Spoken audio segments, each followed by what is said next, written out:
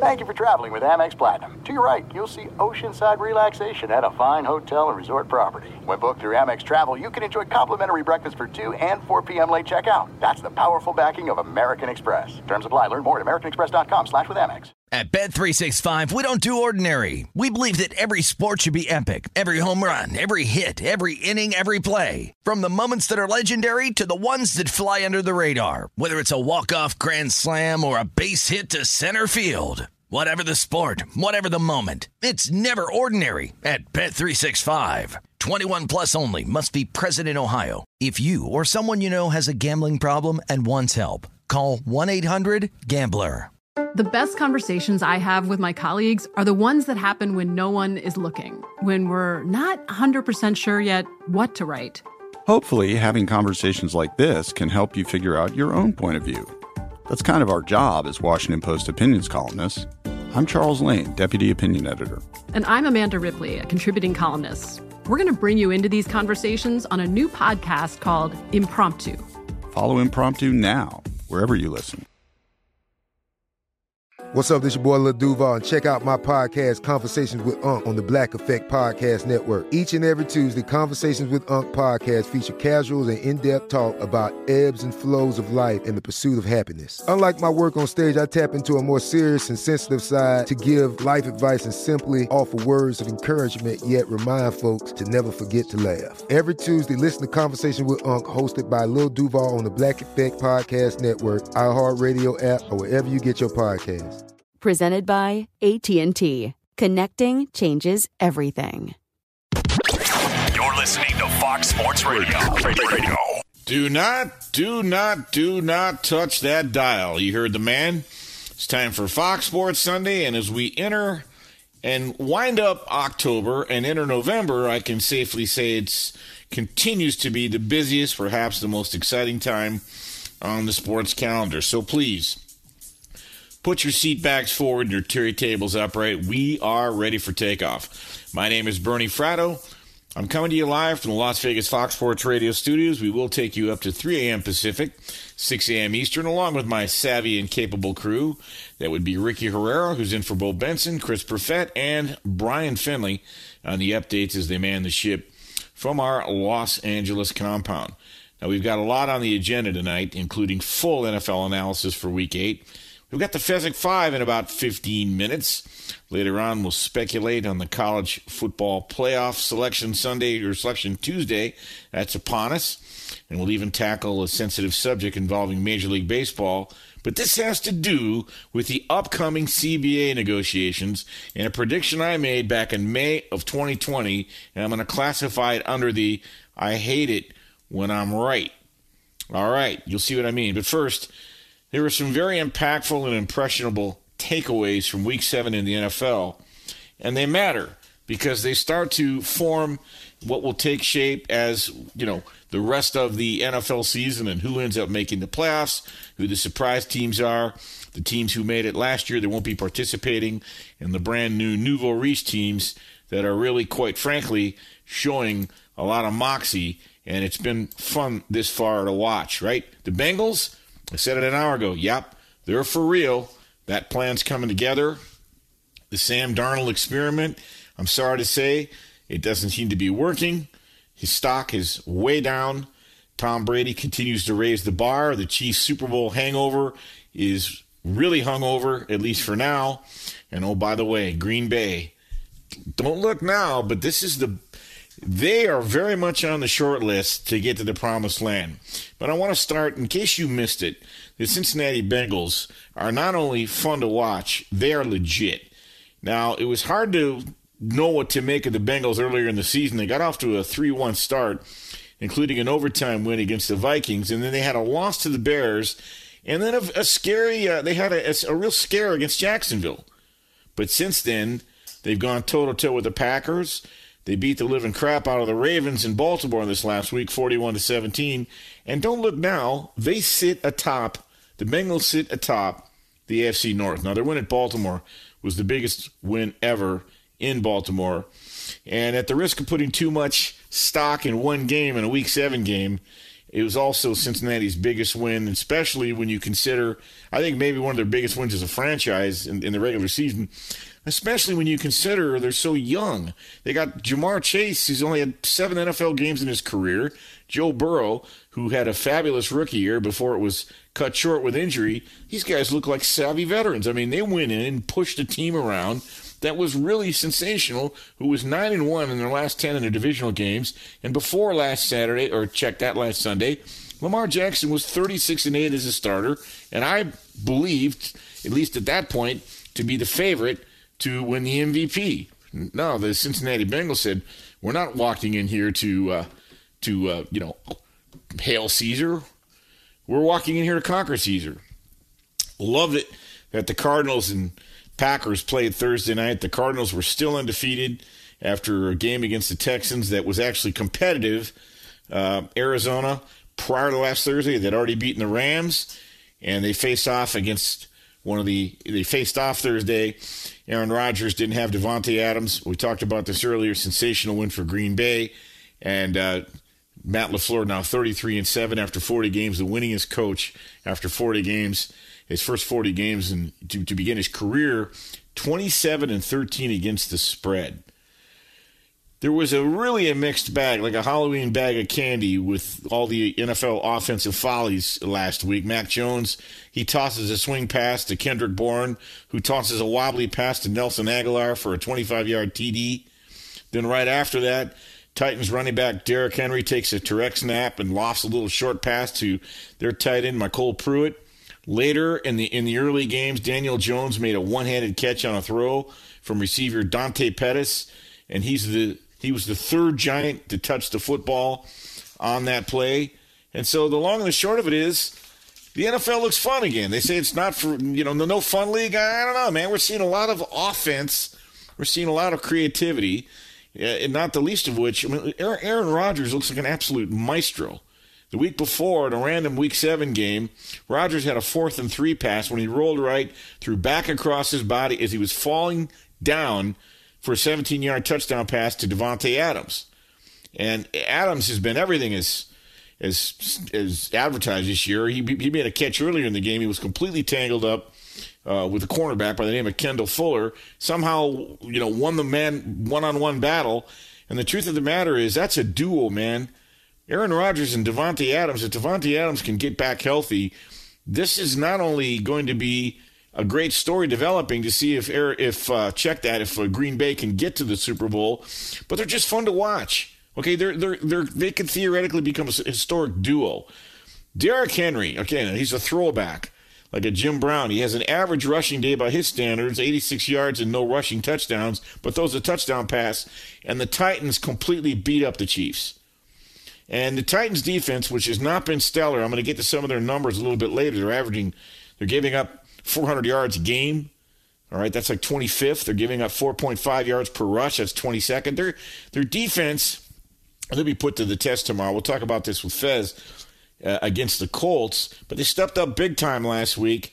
They won 27-3. They kept the Chiefs out of the end zone. Oh, nothing. 3 takeaways, and that's how you really make your bones if you're going to be an elite defense. You force turnovers, and they had 4 sacks. Danico Autry, Bud Dupree, Harold Landry. Hey, they got a nice little front 7 there, and I've always liked Mike Vrabel. He's a Bill Belichick disciple, and he's an excellent coach. Remember, in 2019 in the AFC Championship game, they had Kansas City down 24-0 and lost. I think if Tennessee can get going and play better defense, they're going to be a hell of a tough out, right? By the way, I've been singing the praises of Green Bay's offense, and for obviously good reasons. I mean, when they get into the red zone, they're about as automatic as you can be. Their red zone touchdown percentage is 80% this year. That's unheard of. To give that some perspective, and Green Bay was 13-3 last year. It was only 55%. So that's where you make your bones, in the red zone and on third down, right? They don't pay you to punt on third down. That's the money down, and the red zone is the money zone. And Green Bay has been sensational. But their defense also made a red zone stop, 4 of them, in fact, last week against Washington. It's newsworthy because this is a fairly remarkable statistic in the sense that the first 6 games of the season, Green Bay had 0 red zone stops. But in their 24-10 win against Washington last Sunday before the Thursday game against Arizona, they actually had 4 red zone stops, and those were the only 4 times that Washington got into the red zone. When you start doing that, playing complimentary football, you're on the short list to go to the Super Bowl. And, I know that the Bengals and the Falcons were both questioned by a lot of smart football people for not drafting offensive line at the top of the draft. Remember, the Bengals could have had Jamar Chase or Penei Sewell, and the Falcons end up drafting Kyle Pitts. Well, when you got offensive talent like that, they're proving you don't pass those guys up, right? Chase, I mentioned this earlier, Jamar Chase had 201 receiving yards against the Ravens, including an 82-yard touchdown pass. He can take the top off of defense. He's scary. Meanwhile, Kyle Pitts for Atlanta, I don't think Atlanta's going anywhere this year, but hey, when you have 163 receiving yards, that's what he had against their win against Miami, including a 28-yard touchdown catch while completely matched up man-to-man against Xavier Howard, that put his team in position to, kick the winning field goal last week against Miami. Now, Atlanta's ugly, but great future with Kyle Pitts. Throughout the NFL history, there's been a lot of sensational offensive-minded tight ends. Kyle Pitts might be one of them. By the way, speaking of offense, New England's offensive plan is very much beginning to round into form. Now, I realize it was only against the Jets, but when you put up 54 points against any NFL team, you show what you've got in the potential in your cookie jar, especially with rookie Mac Jones. And the team did spend a lot of money on offense. And here's one example. Hunter Henry scored a TD in his 4th consecutive game. He's the first Patriots tight end to do that since some guy named Rob Gronkowski. By the way, Kyle Duggar's interception is a bit reminiscent of Julian Edelman's. Remember he made that catch in Super Bowl 41 or was it 51? I guess it was 51. Incredible catch against the Rams. I tell you, don't go to sleep on the Patriots. I believe they can be in play for a wild card. They've already dorked 3 games with the missed field goal and the fumble, and you've heard me say it before. By the way, give it up to Raiders interim coach Rich Bisaccia. Without Darren Waller, without Josh Jacobs, who had to leave early with a chest injury, John Gruden's gone. Obviously, the team has had a lot of distractions. Back-to-back impressive wins. They went into Denver, thumped them, turned them over 4 times, and then they beat a Philadelphia team. That was a classic pros versus Joes game. The pros were on Philly, but the Joes were on the Raiders, and the Raiders prevailed. Now, Dan Campbell, I don't think people should make fun of him anymore. Okay, I realize he's the coach of a winless team that rivals the Texans for probably the worst on-paper roster in the NFL. Pulled out all the stops against the Rams. You can't tell me you don't like Dan Campbell's style. Despite the results, how they started the game was a reason why this guy, I think, is going to have success in Detroit over time. Some people I know think they're going to win tomorrow. We'll see. But after the opening the game with a 63-yard touchdown pass on a catch and run by DeAndre Swift, Campbell then comes back with an onside kick and a fake punt. They score again right away. They got a 10-0 lead. And the truth of the matter is the Lions were just so overmatched on paper, it almost wasn't fair. But the Lions kept things interesting until the very end of the game, and you have to respect how Dan Campbell opened up the bag of tricks to give his team the best chance because it was, on paper, a complete mismatch. Couple things you may never see again in the history of the NFL. We got a 44-year-old quarterback in Tampa Bay who threw his 600th regular season TD pass. Now, in some ways, it was obviously emblematic of Tom Brady, whether he's with the Patriots or the Bucs. Quick strike, third down, slant, type of play they used to run in New England. Obviously, you got a big body Mike Evans to throw it to. But here's some perspective. The next active player with the most touchdowns, Aaron Rodgers, 427. He's 173 touchdown passes behind Tom Brady, and Brady's showing no signs of slowing up. All right? Now, there's good, there's bad, and there's ugly. It's not always pretty in the NFL. The Chiefs had a rough day. It goes way beyond the scoreboard. Patrick Mahomes had to be helped to the sideline. He took a knee to the head. I think he's okay now. But let me tell you, the Chiefs' defense, it's not funny. They're allowing 7.1 yards per game, 32 points per game. Their offensive line has not performed well. Mahomes has been greatly affected. As an NFL scout once told me, everybody gets figured out in the NFL. Unfortunately, Zach Wilson, his learning curve is going to be curtailed. He had a knee injury. I understand he had tests this past week, but it looks like he's got a PCL injury, and the Pats already led 17-0 before he left the game. But he got hit more than Rocky Balboa. It's been a rough season. Matt Rule, I think he may not have actually bought in on Sam Darnold. You know, those were his words. Those were his exact words after Carolina lost 25-3 to the stinking Giants this last week. How about 3 blocked field goals in the first hour of Week 7 Sunday action? 3 weeks ago, we had 13 missed extra points. The Falcons blocked one by Miami, and Green Bay and Washington each blocked an attempt on each other. So the kicking game in the NFL continues to be a wild card. All right, Justin Fields, really rough day. Turned it over 5 times last week.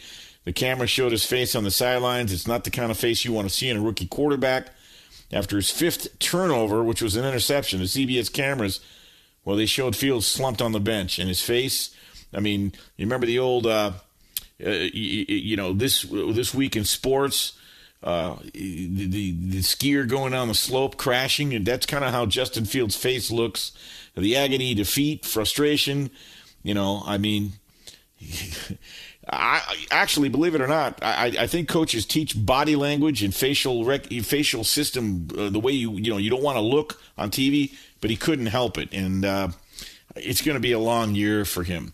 But it's going to be a fun week, a fun slate of games tomorrow, because there's some interesting matchups, and while I would not say it's really an epic sort of a head-to-head Titan versus Titan matchup tomorrow with a lot of games, there are a lot of games that have implications on where teams may go, and there are a lot of games with question marks and certainly best bets, and that's why coming up this time every week, we welcome in the Fezzik 5, and that's where we will be going next. We'll be bringing in Steve Fezzik, the only 2-time winner of the Hilton Super Contest, and we'll have 2 full segments of enough NFL information to delight all of the senses. Discover matches all the cash back you earn on your credit card at the end of your first year. It's amazing because Discover is accepted at 99% of the places in the U.S. that take credit cards. Learn more at discover.com/yes. 2021 Nielsen Report.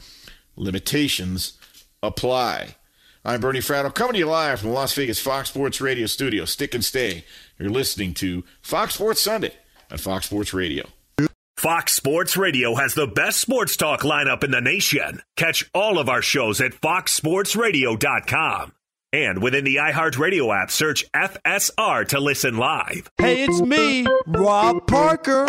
Check out my weekly MLB podcast, Inside the Parker, for 22 minutes of piping hot baseball talk featuring the biggest names and newsmakers in the sport. Whether you believe in analytics or the eye test, we've got all the bases covered. New episodes drop every Thursday, so do yourself a favor and listen to Inside the Parker with Rob Parker on the iHeartRadio app or wherever you get your podcast. There are some things that are too good to keep a secret. Like how your Amex Platinum card helps you have the perfect trip. I'd like to check into the Centurion Lounge.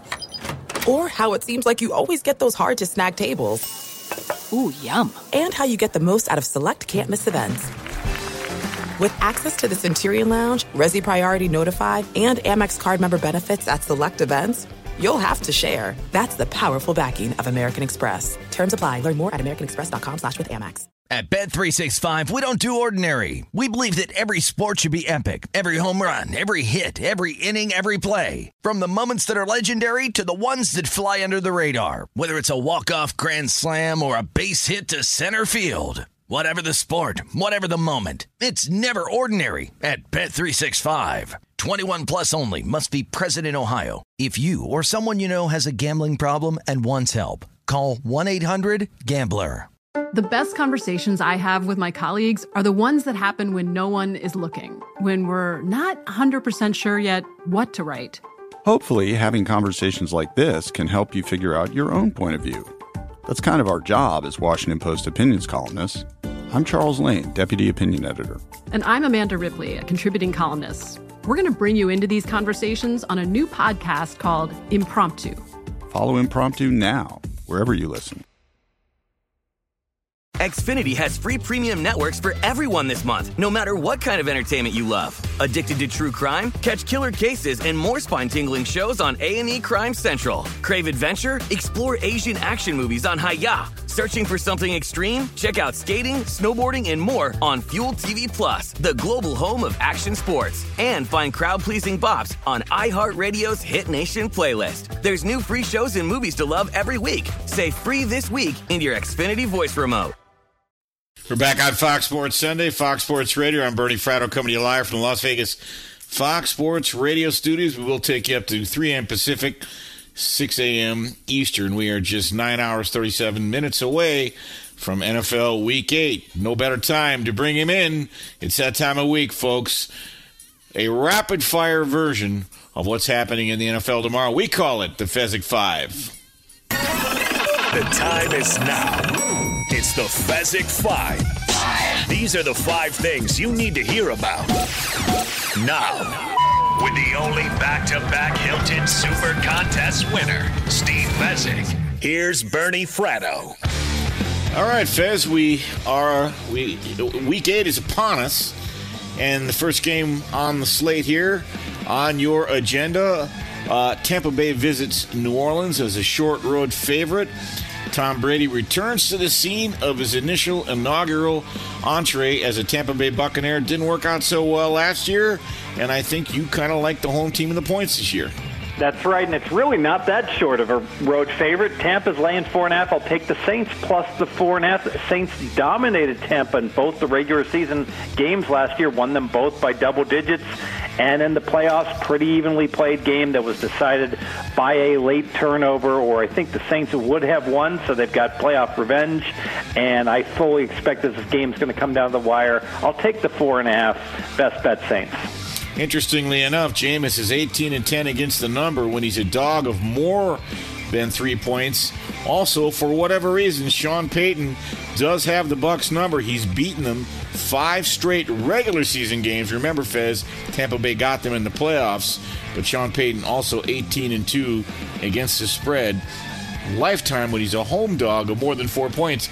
Quickly, Fez, I know you like the Saints and the points. Do you like them live to possibly win outright? Oh, I certainly think it's a possibility. You can sprinkle a little bit on the money line as well. All right, let's head to Cleveland. Looks like Baker Mayfield will be back in the lineup. You're of the belief this may be a bit of a defensive game. I think it starts out very slow. So first half under 21, because I think that both teams are going to be cautious with the ball. With Big Ben behind center, it's going to be Najee Harris running the ball or dump offs to Najee Harris, being careful with it. And Cleveland, the last thing they want is for Baker to get hurt again. And with that great ground and pound running game, I see lots of rushes for the Browns to start this game out. 3-0 at the end of the first quarter, and maybe 7-6 at the end of the first half. We're going to go first half to go under 21. Pittsburgh has allowed 100-plus yards rushing for the last 5 games. Hopefully they can then tighten that up tomorrow, because I do agree with you. Both teams are run first, but you don't want anybody to break a long one either. Because one of the things you're rock solid at is what we call the look-ahead line. And what that means is Wednesday of every week prior to the Sunday games, there is a look-ahead line for the following week's games. What do we mean by that? So this last Wednesday, Week 9 look-ahead lines are up, and you have locked in and focused on the Rams Week 9 game as they host Tennessee. Yeah, so the Rams are laying 4.5. They're home, hosting Tennessee. Now this week, Tennessee, the same team, is at Indianapolis, and Tennessee is catching 2.5, might even go to 3 this week. I ask you, Bernie, how much better are the Rams than the Indianapolis Colts, would you say? Well, I think on a neutral field, they're probably at least 4 points better. There you go. I agree. And so if the Colts are laying 2.75, which means it's kind of split between 2.5 and 3, that means the Rams should be laying 6.75, hosting the Titans. They're only laying 4.5. Bargain, bet the Rams lay the 4.5, hosting Tennessee Week 9. Fez, one of the things you also like to highlight are season wins, the prop bet. And I talked about this last hour. The Minnesota Vikings, save for some self-inflicted wounds and some missed field goals, they'd have 2 or 3 more wins than they have right now. You believe, I think this opens the door for people to fire on Minnesota's current over-under win total in the remainder of the season. Yeah, so the Vikings' season win number is 8.5. They're 3-3. So they just have to finish above 500 the rest of the year. You know, to start the year, the Vikings season win number was 9, so it's been adjusted down a little bit. But let's face it, there's a real good chance the Vikings are catching a break this week. Dak Prescott, is he going to play? Well, I tell you this, Bernie. Is that for sure? Is that for sure, Fez? No. But the market, I think he's going to play, in my opinion, are saying he's likely not to play. You're right. Because the Vikings are laying 3 right now, and if Dak is out, the Vikings are going to be laying 5. If Dak is in, the Vikings are going to be catching 2 points by my numbers. The fact that it's already Vikings -3, I think someone knows something that Dak is unlikely to play. If he doesn't play, I think the Vikings steal an extra win, which makes this over 8.5 bet all the better. No, that's an excellent observation. We'll see what happens 9 hours from now. Dak says he's fine, but to your point, the markets have spoken, and the indications based on the bets that are coming in are that he's not going to play. I have a sneaking suspicion he might, but who knows? Let's see. Another season win team, the aforementioned Indianapolis Colts. It looks like the Carson Wentz experiment is working. 4 straight games with multiple touchdowns and no interceptions. That might bode well for their season win total as well. Yeah, so we're going to go Indy over 8.5, and those who've been paying attention might remember when the season started, I played the Colts under 10 wins and under 9.5 wins. Well, what's happened since then? Things kind of started as I expected. Quentin Nelson was out, their really gifted lineman, and Carson Wentz was injured and really couldn't play a lick. And Indy started out slowly. I love the fact that I got under 10 and under 9.5, but now it's time to play back and buy low. Indy is clicking. Jonathan Taylor looks phenomenal. Wentz looks healthy again. Quentin Nelson is coming back, so they've gotten healthier. And because of that, it's time to play Indy over 8.5. And they win 9 or 10 games. I will be a very happy man. Yeah, they really impressed me last Sunday night on a rainy field in bad conditions. A hothouse team going across country against the 49ers to do that. All right, so Fez likes the Saints plus the points tomorrow, catching 4.5 against the visiting Tampa Bay Bucks. Likes the first half under in the Cleveland-Pittsburgh game. The number should be about 21. You take a look at the look-ahead line. The Rams laying 4.5. Grab it before it's too expensive. Next week, that line could go to 6 or more. Season wins, Minnesota over 8.5. Not too late to grab that now.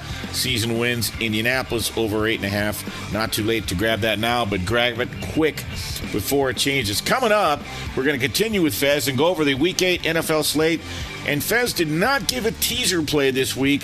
He will explain why when we resume. But first, let's go to the man. He's the only man to ever win a Lifetime Achievement Award twice. It's Brian Finley with the latest. Thank you so much, Bernie. I hope there is another life out there and I'm reincarnated. That would be kind of fun. As far as Major League Baseball is concerned, we had Game 4 on Saturday. The Braves victorious over the Astros 3-2, and thanks in large part to the 2 runs Atlanta scored in the 7th inning. There was the solo shot by Dansby Swanson, also from Jorge Soler. Game 5 is later on tonight, 8:15 Eastern on Fox Television, and going into that contest, Swanson talked about his team's mindset. 27 more outs. I think that's kind of the mentality we need to keep. They obviously have a great ball club over there. You know, a lot of respect for just the ability those guys have over there. So I think we just need to come out, continue to compete, and do what we've done to get ourselves into this position. As far as college football from Saturday, number 5 Ohio State gets the job done against 20th-ranked Penn State, 33-24. The Buckeyes made 4 field goals.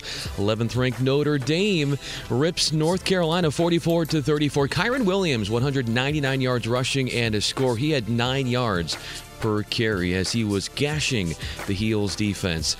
Houston victorious over number 19 SMU 44-37. Marcus Jones, under a minute to go in this game, had the kickoff return and he took it all the way back for a touchdown. A sensational finish for the Cougs as they get the job done. 15th ranked Oklahoma State overwhelming Kansas 55-3. Mississippi State stepping on 12th ranked Kentucky 31-17. Bulldogs quarterback Will Rogers completed 36 of 39 passes. I think that's 92% as far as a completion percentage. It didn't help that the Wildcats also turned the ball over 4 times. A win for number 25 BYU as they withstand Virginia 66-49. How about Cougars ball carrier Tyler Allgeier, 5 rushing touchdowns. Number 21 San Diego State picks up their first loss of the season 30-20 as Fresno State gets the job done, and Bulldogs running back Jordan Mims running all over the place. 29 carries, 186 yards, and 2 scores. And then finally, 18th ranked Auburn at home gets the victory against 10th ranked Ole Miss 31-20. Bo Nix, known for turning the ball over, but he turned it on in this game for the Tigers. He was responsible for 3 touchdowns. With that, we work the microphone and the bounce pass back to Bernie Fratto, who's running things in Vegas. All right, thanks, Brian. Appreciate it. All right, we resume with Steve Fezzik, the only 2-time winner of the Hilton contest. Did it back-to-back, also won the South Point contest, and I will recap the Fezzik 5 in just a minute. But Fez, as we continue, typically you'll give at least one teaser play every week. This week you elected to pass. Your thoughts? Yeah, so to have the advantage against the house, and this is controversial, but sorry, I'm right, and all you guys are wrong, you have to tease through 3 to 7. That corridor, these are called Wong teasers, and the math only supports them if you get through that corridor. So, example, you can take an 8-point favorite and lay 2. You could take a 2-point dog and catch +8.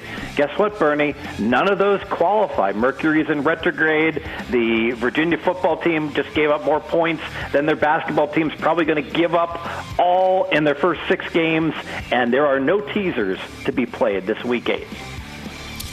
All right. Interesting, Fez. That's good advice because the idea is to make good decisions with your money, and sometimes it's a good decision to not make a certain play. One subject I want you to touch upon, which I think is very heady, oftentimes you will look at the final result of a game, and even though you may have gotten a cover or even though you may not have gotten a cover, something can result in what's called a false final. Talk to folks about what that means and how you learn from that as you head into the next week's games. Sure. So a false final is just one where the scoreboard doesn't accurately describe what really happened during the course of the game last week. By example, Green Bay beat Washington by 14, but a big part of that was just luck. Specifically, Heineke, instead of just scoring, gave himself up on the apparently by the refs by diving forward on the one inch line, and Washington was deprived 7 points there. They turned it over 2 other times in the red zone. The stats actually favored the Washington football team. So before we go ahead and reserve our Green Bay Super Bowl tickets, yes, they're playing really well, played great against Arizona, but that Washington game was most certainly a phony final.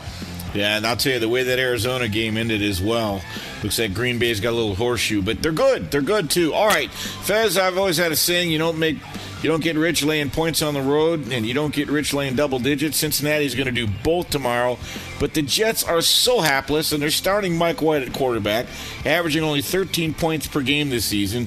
Meanwhile, the Bengals look sensational with this Joe Burrow-Jamar Chase connection. Can you make a case for laying the wood tomorrow with Cincinnati? Not at all. I could only look towards the Jets. This is kind of like a 25-25 game, Bernie. What do I mean by that? One team last week covered by 25. That was the Bengals beating up on Baltimore as an underdog.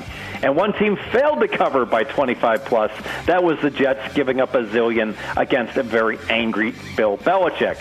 But whenever you have a situation like that, you get a fat and happy, overconfident team against a team called out by the media. Let's face it. Hey, the Jets didn't ever have a competent quarterback anyways, and now they've got a backup quarterback that's been in their system for 2 years. I only made it a 1-point downgrade at quarterback. This line has moved dramatically from last week. Jets have value catching 11. No, I think you're right. It's Jets or nobody. Although I've full disclosure, I'm not grabbing the points, but there's no way in hell I'm laying them either. Speaking of another road favorite, Philadelphia, 3.5 at Detroit. Fez history teaches us the teams who start 0-7, which the Lions are 63% against the number in Week 8. The Eagles were a lousy road team last week here in Las Vegas. Your thoughts tomorrow as they head into Detroit? I'll lean to the Lions. They check all my boxes in terms of a really bad team that tries super hard each and every week. And let's face it, the Lions are not going winless. Their season win number right now is 2. Well, where are their 2 wins? Well, this game and maybe hosting the Bears. So it would not surprise me if the Lions win outright. Feds, let's head out west. The Los Angeles Chargers host New England. What do you show the current number at? Last I saw was Chargers laying 5.5. Yep, down to 4.5. People are backing the underdog here, and the feeling is that the Patriots, yes, they've had 5 home games, but they've been very unfortunate in their 3-4 record. Specifically, they should have beaten Miami Week 1 when they fumbled, and they certainly have shown coping ability, being able to hang right there with elite teams like Tampa Bay. Given a limited home field for the Chargers, I expect a close game. Interesting. You're right, by the way. The Week 1 fumble cost New England a victory. So did the field goal hitting the post against Tampa Bay. They take Dallas to overtime. They're a hair away from, they're 3-4. They could easily be, 5-2, maybe 6-1. Belichick, 28-14 against the number as an underdog, 23-21 straight up. Another game out west, Jacksonville after their London win. They've had a couple weeks to celebrate. Now they head to Seattle. Seattle, a short favorite. Pete Carroll has only lost 4 in a row. He's lost 3 in a row heading into tomorrow, Fez. He's only lost 4 in a row once in his career. In that 4th game, he's 6-1 straight up and against the spread. Seems like a very short number to lay the Jacksonville Jaguars. Your thoughts? I'm going to go ahead and look at a prop in this game. So Trevor Lawrence, and I apologize, I didn't look up the number, but I believe he's in the low 20s in terms of his rush yards, and he's been running much more of late. And because of that, I expect that Jacksonville, off of a win, feeling happy about themselves. Maybe they come up a little bit flat, but I do think Lawrence is going to keep running all year long. I'd look at Lawrence rush yards over. Fez, did you know, by the way, Trevor Lawrence has a 90-plus QB rating 3 weeks in a row, and for a first-round rookie quarterback, no one's done that since 1970. So he might have an interesting game tomorrow. Fez, talk about the Pittsburgh-Cleveland game. Looks like Baker Mayfield is back. I know you like the first half under. Do you have a side in this game? I would lean to the Browns just because I think that Pittsburgh is the wheels are finally going to come off. We all know Tomlin has a non-losing record each and every year, but it really seems like the Steelers are up against it this year, especially as good as the division is. And let's face it, the Browns at 4-3. Yes, they played that bad game against Denver, but the ground game still clicked. And here's a team that was supposed to win 11 games this year. I can't see them losing at home against the Steelers here. Fez, another team laying a boatload of points, and it's a divisional game. Buffalo laying 13.5 against the visiting Miami Dolphins. Now, Buffalo had a bye week, and they crushed the Dolphins 35-0 week 2 in Miami. Do you have any thoughts on this game? So it's up to 14, Bernie, and I don't want to bet the Dolphins. I really don't. They lose 35-0, obviously, when these teams first played. Just an ugly game all the way around. But Tua's playing better, and you know what? If somebody gives me a 14.5, that's my buy price. I'm waiting. It's almost like Black Friday for Thanksgiving when you've got a certain price you're willing to pay for something. I want 14.5, and I'm willing to buy the Dolphins.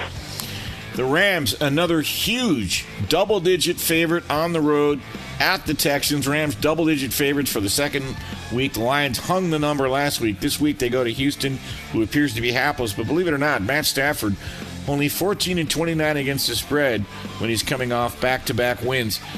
Your thoughts on that game?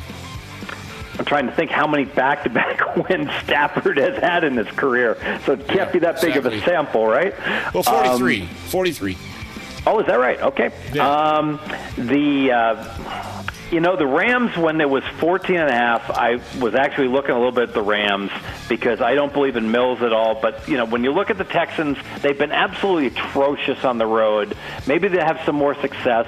Maybe the Rams take it a little lightly. This one, I said I want 14.5 on Miami. This line's 16.5, Bernie. I'm going to pass 16.5. If it hits 17, I'll probably donate my money and bet the Texans. All right, final game. Let's flip to Monday Night, Fez. The Chiefs, 10-point favorites against the New York Giants. The Chiefs continue to lay a price, even though they're only 3-15 against the number in their last 18. And we've observed not only their 17 turnovers are number one in the NFC, this is a defense allowing 7.1 yards per play and 32 points per game, 29th versus the run, 31st overall. Can you make any case whatsoever to back the Chiefs here? Oh, absolutely. They got the very best quarterback in the NFL in Mahomes. Does anyone dispute that? Bernie, would you disagree? Yeah, I do. With that? He used to be, but he's not now. He's been that's figured out. If I bet you could take any other quarterback, I will bet you Mahomes has a better either quarterback rating or QBR the rest of the year, not the cumulative, but from week 8 forward. Would you take a quarterback against him? Yeah, there are 2 or 3, but that's a conversation for a different. I would, absolutely, I would. We have a dinner bet that on that. Bottom line is I have the Chiefs a slightly above average team. I got them 2 points better than average still. Call me crazy. I have the Giants 6 points or worse. The difference between that is 8. I'm making the sausage here, Bernie. So I got Kansas City 8 points better, 2 points for home field. That makes the line 10. That's what the line is. I have to pass. Believe it or not, KC is only 2-5 against the number. It is a double-digit. I don't know. And they've got Green Bay next week. I'm not going to touch the game because you figure they're going to take it out on somebody one of these days. But just because they've got Chiefs uniforms, Fez, they're not really the Chiefs right now. But listen, we got a full slate to tackle tomorrow before we get to Monday night. Fez, always great stuff. We appreciate it. And good luck later today. Detroit Swift, running back for Detroit, over 4.5 receptions. Got to lay minus 155. Prop bet, best bet. By the way, the Lions get gun to your head. Do the Lions get their first win tomorrow? Yes. All right, good stuff, Fez. Appreciate it. He is Steve Fezzik, the only 2-time winner of the Hilton contest. Also won. He did it back-to-back. Also won the South Point contest as well. The podcast will be up right after the show. We'll take you through to 3 a.m. Pacific, 6 a.m. Eastern, and you can sample the Fezzik 5. Maybe I'll revisit it later. I'll tell you what, I'll revisit who the Fezzik 5 was, his 5 best bets for tomorrow, and some of them involve prop bets for the remainder of the season. We'll do that here coming up in just a second. Discover matches all the cash back you earn on your credit card at the end of your first year. It's amazing because Discover is accepted at 99% of the places in the U.S. that take credit cards. Learn more at discover.com/yes. 2021 Nielsen Report. Limitations apply. I'm Bernie Fratto. We're coming to you live from the Las Vegas Fox Sports Radio studios. Keep it locked. You're listening to Fox Sports Sunday and Fox and Fan Washington. Fox Sports Radio has the best sports talk lineup in the nation. Catch all of our shows at foxsportsradio.com. And within the iHeartRadio app, search FSR to listen live. We're back on Fox Sports Sunday, Fox Sports Radio. I'm Bernie Fratto, coming to you live from the Las Vegas Fox Sports Radio studios. We will take you up to 3 a.m. Pacific, 6 a.m. Eastern. We're just getting started. Got a lot of ground to cover as we head into Week 8 of the NFL, which kicks off here in 9 hours and 9 minutes. A couple quickies you might want to note. NFL road dogs that are getting less than 7 points on the road this year. That's Department of Redundancy Department. Yeah, road dog would be getting points on the road. They're 30-12 against the number this year. That's 71% cover rate. And they're covering by an average margin of 6 points. You've already had one example. Thursday night, the Packers were catching points against the Cardinals. They fell into that trap, or they fell into that category. They not only cover, they get the outright win. You've got the same situation with the Washington football team tomorrow against Denver. The Patriots catching 5. Fez now said they're down to 4.5 against the Chargers. The Jaguars catching 4. They're now actually getting 3 against the Seahawks. The Panthers plus 2.5 against Atlanta, and then the Steelers plus 3.5 against Cleveland. If you followed all that, all I can tell you is what's happened at this point in the season. Teams that fall into that category are 30-12 against the number, and that's teams who are catching less than 7 points on the road this year. Okay, we just finished up with the Fezzik 5. Let me recap it quickly. These are the 5 plays Fezzik likes. He likes the Saints getting 4.5 tomorrow at home against the visiting Tampa Bay Buccaneers. He thinks they're even live to win the game. Feels that Cleveland-Pittsburgh will start very slow, a lot of running, could be weather issues. First half under is 21. Fez likes the under in the first half. Cleveland-Pittsburgh tomorrow. We've got a look-ahead game to Week 9. Remember, every Wednesday, you shop at the right book.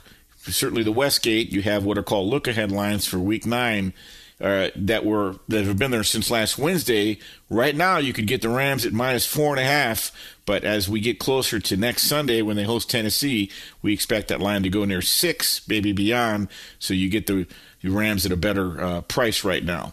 The fourth game the Fez likes, now this is a season total, Minnesota over 8.5. Fez also likes the over of Indianapolis 8.5, meaning he likes both those teams to go over their season total of winning more than 8.5 games. We're going to switch gears from football. We're going to talk about Major League Baseball. It's been a glorious season. Could we be headed for another strike like we had in 1994? I will explain. This is Bernie Fratto. Keep it locked. This is Fox Sports Sunday on Fox Sports Radio. Hey, it's me, Rob Parker. Check out my weekly MLB podcast, Inside the Parker, for 22 minutes of piping hot baseball talk featuring the biggest names and newsmakers in the sport. Whether you believe in analytics or the eye test, we've got all the bases covered. New episodes drop every Thursday, so do yourself a favor and listen to Inside the Parker with Rob Parker on the iHeartRadio app or wherever you get your podcast. There's no distance too far for the perfect trip. Hi, checking in for... Or the perfect table. Hey, where are you? Coming! And when you get access to Resi Priority Notify with your Amex Platinum card... Hey, this looks amazing. I'm so glad you made it. And travel benefits at fine hotels and resorts booked through Amex Travel, it's worth the trip. That's the powerful backing of American Express. Terms apply. Learn more at americanexpress.com/withAmex. At Bet365, we don't do ordinary. We believe that every sport should be epic. Every home run, every hit, every inning, every play. From the moments that are legendary to the ones that fly under the radar. Whether it's a walk-off grand slam or a base hit to center field. Whatever the sport, whatever the moment. It's never ordinary at Bet365. 21 plus only. Must be present in Ohio. If you or someone you know has a gambling problem and wants help, call 1-800-GAMBLER. Hey, this is Christina Quinn. I'm the host of Try This, the Washington Post's new series of audio courses. The idea behind Try This is to become better functioning humans without having to comb the internet for countless hours. In our first course, we learned how to sleep better. Now, we're going to learn how to make our friendships stronger. I'll offer expert tips that are doable, and I'll keep it short. So let's do this. Class is in session. Find Try This from the Washington Post wherever you listen. Xfinity has free premium networks for everyone this month, no matter what kind of entertainment you love. Addicted to true crime? Catch killer cases and more spine-tingling shows on A&E Crime Central. Crave adventure? Explore Asian action movies on Hi-Ya. Searching for something extreme? Check out skating, snowboarding, and more on Fuel TV Plus, the global home of action sports. And find crowd-pleasing bops on iHeartRadio's Hit Nation playlist. There's new free shows and movies to love every week. Say free this week in your Xfinity voice remote. Fox Sports Sunday train rolls on. I'm Bernie Fratto, coming to you live from the Las Vegas Fox Sports Radio studios. We will take you up to 3 a.m. Pacific, 6 a.m. Eastern. Long ways to go. We are 8 hours and 59 minutes from kickoff NFL Week 8. We're going to get back into some NFL stuff in a little bit. But there was some news coming out of Major League Baseball this week, and it's a headline that's too broad-based and too eye-catching to ignore. And the headline read, Major League Baseball, quote, almost certain to have first work stoppage in 26 years. All right. If you recall back in May 2020, the two sides were they put their heads together, made a rock pile, and tried to figure out how they could settle upon a shortened season so that 2020 wouldn't be a complete loss amidst the COVID issues. they never came to an agreement. Rob Manfred, the commissioner, exercised his authority, and they settled on a 60-game season. You remember what happened. Now, I was on a lot of radio shows back then, and I was doing this show, and one of the reasons I was able to put my 2 cents in is because I began in radio in the summer of 94, and I covered extensively the 94 strike that ended up canceling the World Series. And I know everybody, even if you weren't alive, or even if you don't remember it, or you were too young or didn't pay attention, you know that it took place. And both sides right now are reportedly not very optimistic that a new CBA can be agreed upon before this current one expires, which is December 1st. And I said last May that watch what happens heading into the fall of 2021 when the CBA expires. And it's because the same elements that existed in 1994, the same contempt, the same contentious language between the two parties, the owners and the union, exist now.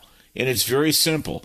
The Players Union has observed that there's a dwindling share of league revenues, and they want to push back. This is exactly what happened in 1994. Essentially, the owners wanted a salary cap, and the players said, no, hell no, that'll never happen. And believe me, they were serious. And the Major League Baseball Players Union is the strongest of the 4 leagues by a mile. They canceled the World Series. They went on strike August 11th, 1994. They didn't return until almost May of 95, and there was a lot of damage. But since then, they've enjoyed, frankly, quite a bit of labor peace. It's been fairly unprecedented since the very first CBA was hammered out in the late 60s. Now, again, I'm going to repeat myself because it bears repeating. The same elements exist now in a slightly different way that existed in 94 because the owners have essentially manipulated the current luxury tax as a de facto salary cap. So there are about 5 or 6 or 7 key bullet points surrounding Major League Baseball and a potential work stoppage. And I want to take you behind the curtain because this has been a glorious baseball season. We're wrapping up the World Series now, but baseball is enjoying a bit of a renaissance. TV ratings are good, revenues are good, fans are watching. We're not going to have a repeat champion, so other teams are jumping in there. You hear the term CBA. What the hell is a CBA? Right? People don't know not everybody knows what that means. Which, of course, it stands for collective bargaining agreement, but it's basically the negotiated agreement, the negotiated agreement between players and owners. And that's this agreement, it governs all the working relationship between the two parties, and it covers, everything. From the meal allowances that players get, to travel protocols, to minimum salaries, to the structure of free agency, which is very important, because that caused a strike. Well, I think back in 91, it was a short one. Revenue sharing, roster sizes, just about everything, right? And typically a CBA covers about 5 years, and so did this one. This last CBA was ratified in December of 2016, and it expires December 1st of this year. Now, you didn't hear about it in 2016 because everybody was getting along. There wasn't a lot to argue about. But the truth of the matter is, if you go back to the 60s, and Marvin Miller, who was the pioneering head of the Players Association, a brilliant man, and they finally put him in the Hall of Fame. This was an incredible gentleman. If you get a minute, Google him, because he's one of the most impactful people in the history of sports. It was Miller who had these incredible organizing skills. He had a lot of foresight. He'd been a union negotiator.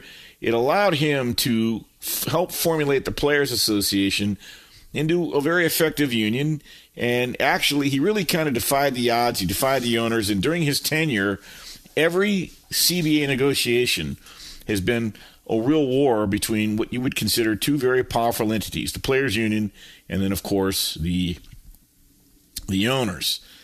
And, there have been labor stoppages before. There have been a lot of them. In 72, the players, they went on strike over pensions. Now, it only lasted about 2 weeks. In 73, just 1 year later, the owners locked the players out during spring training over salary arbitration. See, these are things you take for granted now, but it took a lot of battles and wars and negotiations to get through this. And by the way, I'm not predicting this, but there's so much contentiousness between the players and owners. There's talk that the owners could lock out the players, which means if that happens after December 1st, everything grinds to a halt, free agent signings and everything. Now, in 1976, the owners also locked the players out during spring training because free agency was just starting to evolve.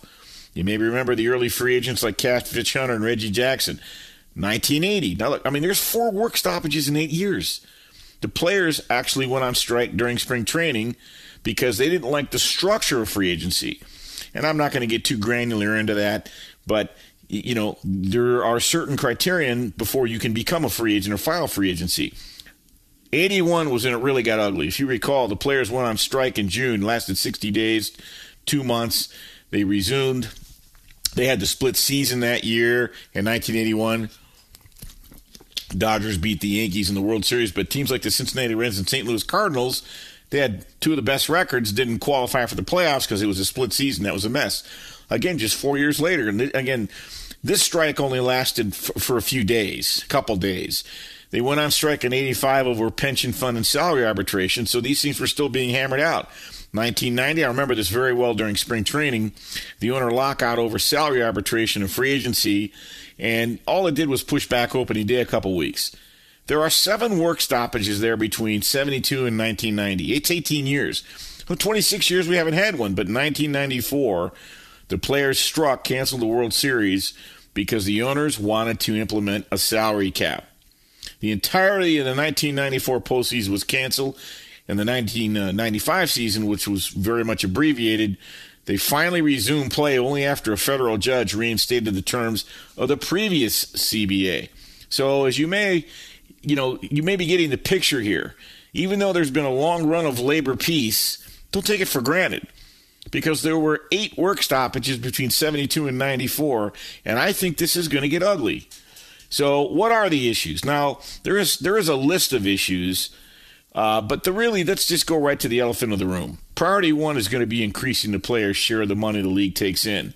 And that's not going to be easily accomplished because teams they rely on younger talent and cost-controlled talent. But the truth of the matter is it's depressing wages at the top end. And what the players have realized is that even though revenues in baseball are going up, the players' salaries are not moving along in kind. And that was even discussed in passing last May when the players and owners were trying to hammer out some sort of semblance of organization as to how to, prosecute a 2020 COVID baseball season. They finally did it. But I remember saying to myself, if you thought those negotiations were contentious, maybe you'd see Jeff Passan on TV giving updates, and they were hoping to get started by July 4th, and it was going to be glorious. Well, that didn't happen, and it didn't start till the end of July, and everybody thought baseball missed a huge window. That's how angry those guys are at each other. And so one of the issues now is that the players also question they have a lot of concerns about how revenues are even calculated. So by the time you get to percentages of revenues and how much of that ends up in the players' salaries and pockets, there are arguments about how they're calculated. So let's cut to the chase here. What happens if the players and owners can't reach an agreement? We're looking at a labor stoppage. An owner lockout is very possible once this current agreement expires. So keep an eye on your calendar, because once December 1st rolls around, and you'll start to see it on the various sports shows, you'll know the owners could lock out the players at the start of spring training, or the player could stage a walkout of their own. All I'm knowing is I think it's really going to get ugly. We'll see, okay? Maybe cooler heads prevail, but they never have in the past, all right? And the truth of the matter is, I told you that, the December 1st, 2016 CBA was negotiated pretty much in anonymity, but the players and owners really didn't even reach a preliminary agreement until the day before the deadline. And there weren't any really major issues there. And believe it or not, we were within hours of a lockout then too, but the two sides were able to sort of reach an agreement on a variety of matters, and it came down to the wire. But again, when they start beating their chests and looking at each other and giving the tough guy stare, a labor stoppage is always going to be very much in play, because that's the only thing that seems to get these, settled. So the question is, if you've had 18 months to, really sort of navigate through this, haven't the owners made at least a solid offer, or what someone would be considering a solid offer? And the answer is no. The owners have made some initial economic proposals, and when they were, they had some meetings during August with the Players Association, but according to the players, quote, it was not a compelling offer. And so one of the things that the players wanted was to lower the luxury tax threshold to $180 million. And, I'll tell you what, I'm not going to go give a bunch of numbers on the radio that make it hard to follow. The truth of the matter is that a lot of things have been proposed and talked about, and how to divide up this $1 billion pool. Would the players become eligible for free agency at the age of 29 and a half, even if they don't have five years in the league? And then do you put a cap on arbitration salaries? And the players are just unlikely to agree on anything. They're unlikely to agree on anything that's going to curtail salaries, and that's what the owners have basically been doing. Now, here's something to watch. I think over the next 30, 60, 90 days, you're going to see a lot of leaks to the press during the process. And what happens is the owner's side almost certainly starts to leak these things to the press, and it's been their approach forever. And the owners seek to gin up support among the fans. They want to paint the players as greedy, and they want to get the media on their side. And these are sort of calculated, they're very self-serving maneuvers. And the union, they don't really waste their time in this kind of thing. They do their negotiating from behind closed doors. The good news is that they are at least having face-to-face talks. And that, that's the only sensible takeaway at this point. So I guess the question is, which side really has the hammer? Which side is in a stronger bargaining position right now? Right now, I hate to say it, it's probably the owners, because the union has already used many leverage points, and they've talked about things like an international draft and expanded playoffs. And then if the owners agree to expanded playoffs, there's going to be a sub-negotiation about how those additional revenues are split. And I would say the MLBPA, they're going to be a little bit more aggressive this time. They're going to be a little bit more headstrong this time. But I know it's a dirty word, right? And it's a dirty, what is it, a 7-letter word or it's a 7-letter word. The word is strike. I am telling you, the players, if they believe they have to, and they believe it's necessary, not what you and I think they should do, or we'll think cooler heads will prevail. Oh, come on, they didn't learn their lesson last time. They learned their lesson. No. I am telling you, if the players see this as a necessary path for them to get what they want, they will strike. But at the same time, the owners, well, their shorts aren't clean in this whole scenario either. The truth of the matter is, if you're a betting man, and I am, if there is a legitimate work stoppage, which means there's either a lockout or a strike, the likelihood is that there would be a lockout more than a strike. I think that there would be a higher percentage that the owners would lock the players out rather than the players go on strike. But I think it's not only a possibility, it's a probability. Now, what does that mean? Well, maybe spring training doesn't start on time, but then cooler heads prevail and they manage to somehow get the season starting on time. But they'd have to negotiate quick. Maybe the regular season doesn't start on time and there's a shortened season like there was in 1995 or 1991. This has happened before. What I hope doesn't happen is that they start the season and stop in the middle, because what will happen is the players' union will continue to meet, and they will say to themselves, they'll set a date. May 27th, 1994 is a day that will live in infamy in Major League Baseball, because that's the day that the Players Union agreed to set a strike date, and they did. They set the date for August 11th, 1994.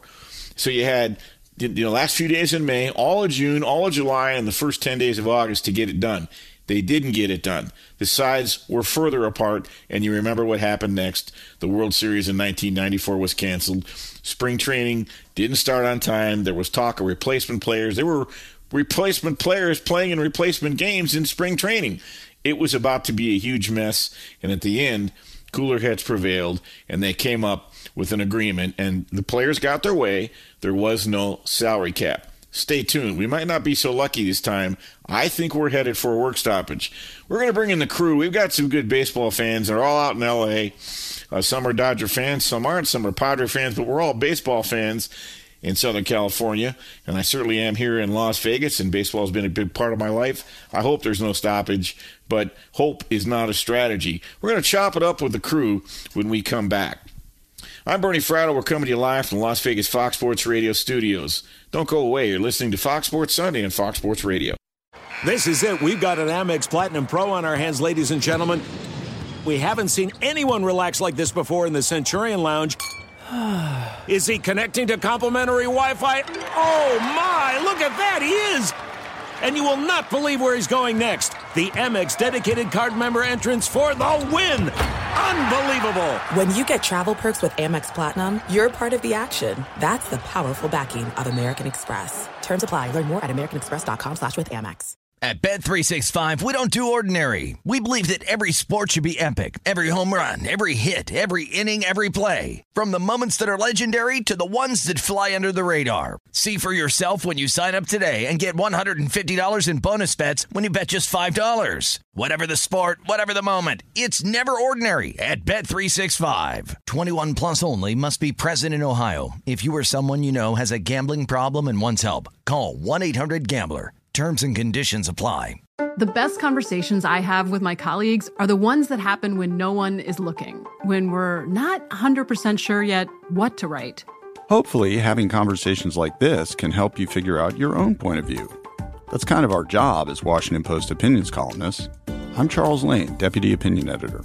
And I'm Amanda Ripley, a contributing columnist. We're going to bring you into these conversations on a new podcast called Impromptu. Follow Impromptu now, wherever you listen.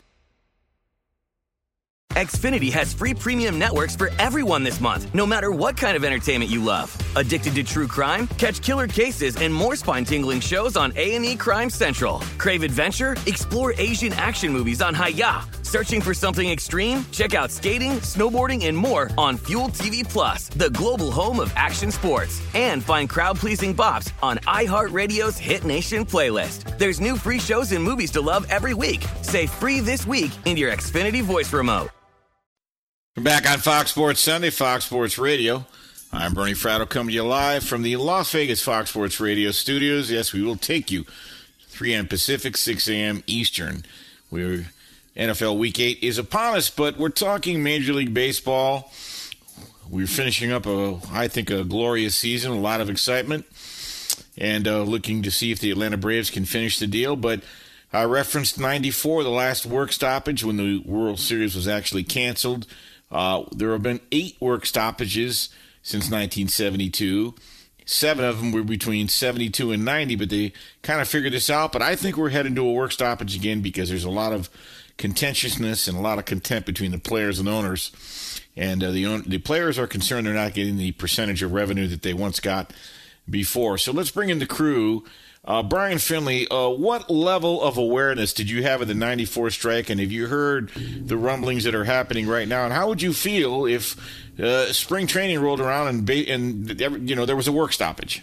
Bernie, I think it would be heartbreaking if that were to happen, considering what we went through emotionally as fans in 2020 when it felt like forever until Major League Baseball was going to get on the field. If you go back to 1994, I think I was like 5 years old. So I don't remember everything verbatim, but it would just be a disaster, devastating if we have something like that, considering where the status of baseball right now is in connecting with younger fans. I thought when the NHL, I don't know how long ago this was, Bernie, when they had their own lockout, that they pushed away and dissuaded a lot of fans, and they've maybe slowly worked them back into the fold here. But I think you're already trying to bring in fans. You push more away if you get into a lockout situation. More damage could be done, and I just hope that doesn't happen. Okay, so you bring up a good point, Brian, because you remember like yesterday, May and June and into July of last year during COVID, when they were merely having conversations and discussions about how to structure a shortened season. That wasn't even a negotiation. Yeah. That was a picnic compared to what these contentious negotiations could look like. You mentioned pushing away fans. Yeah. Would they push you away? If it would take, it's sort of like I feel like they wouldn't. It wouldn't be easy for me to run right back to them. It's like a breakup, and if things don't go well in a relationship, you got to win the person back. You got to woo them. Maybe you throw them flowers, from a metaphorical perspective. But it's not going to just be, hey, sorry, I let you down, and now come right back into my arms. It's just going to be a lot harder, especially considering where the ratings are and how they. Bernie, what do you think about this as far as a time clock?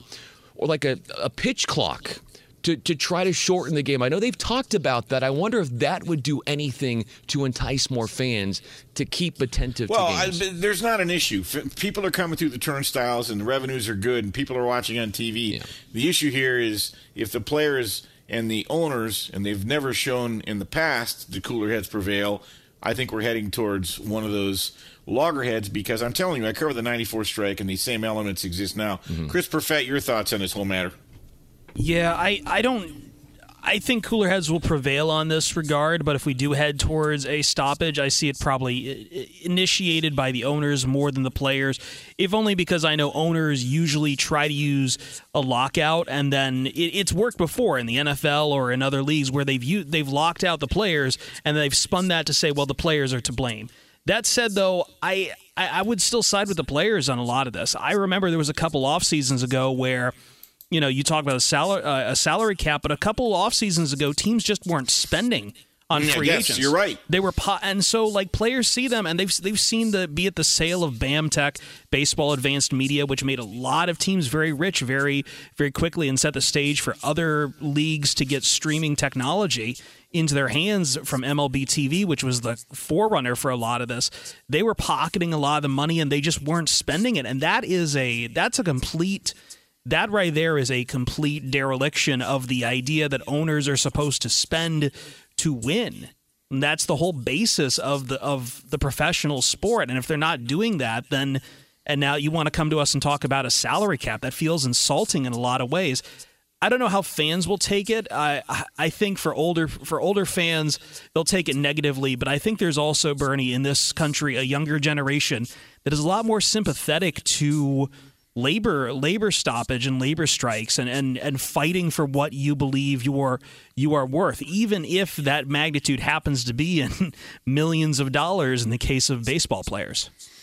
First of all, this is very complicated. We talk about the revenues that come into the game. And it's not just ticket sales, parking concessions, and all that. There's the media contracts that cover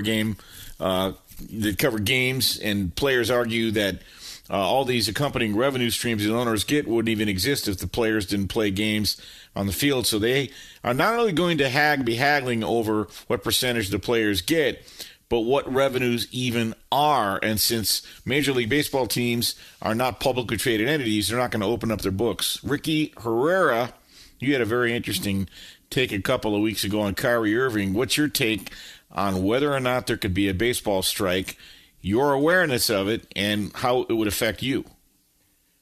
1994, I was a little kid, so I don't remember much of that. But here's the thing. None of us were alive for World War II, but we know what happened. You know what happened in Pearl Harbor and how it affected the future course of American history. Could continue.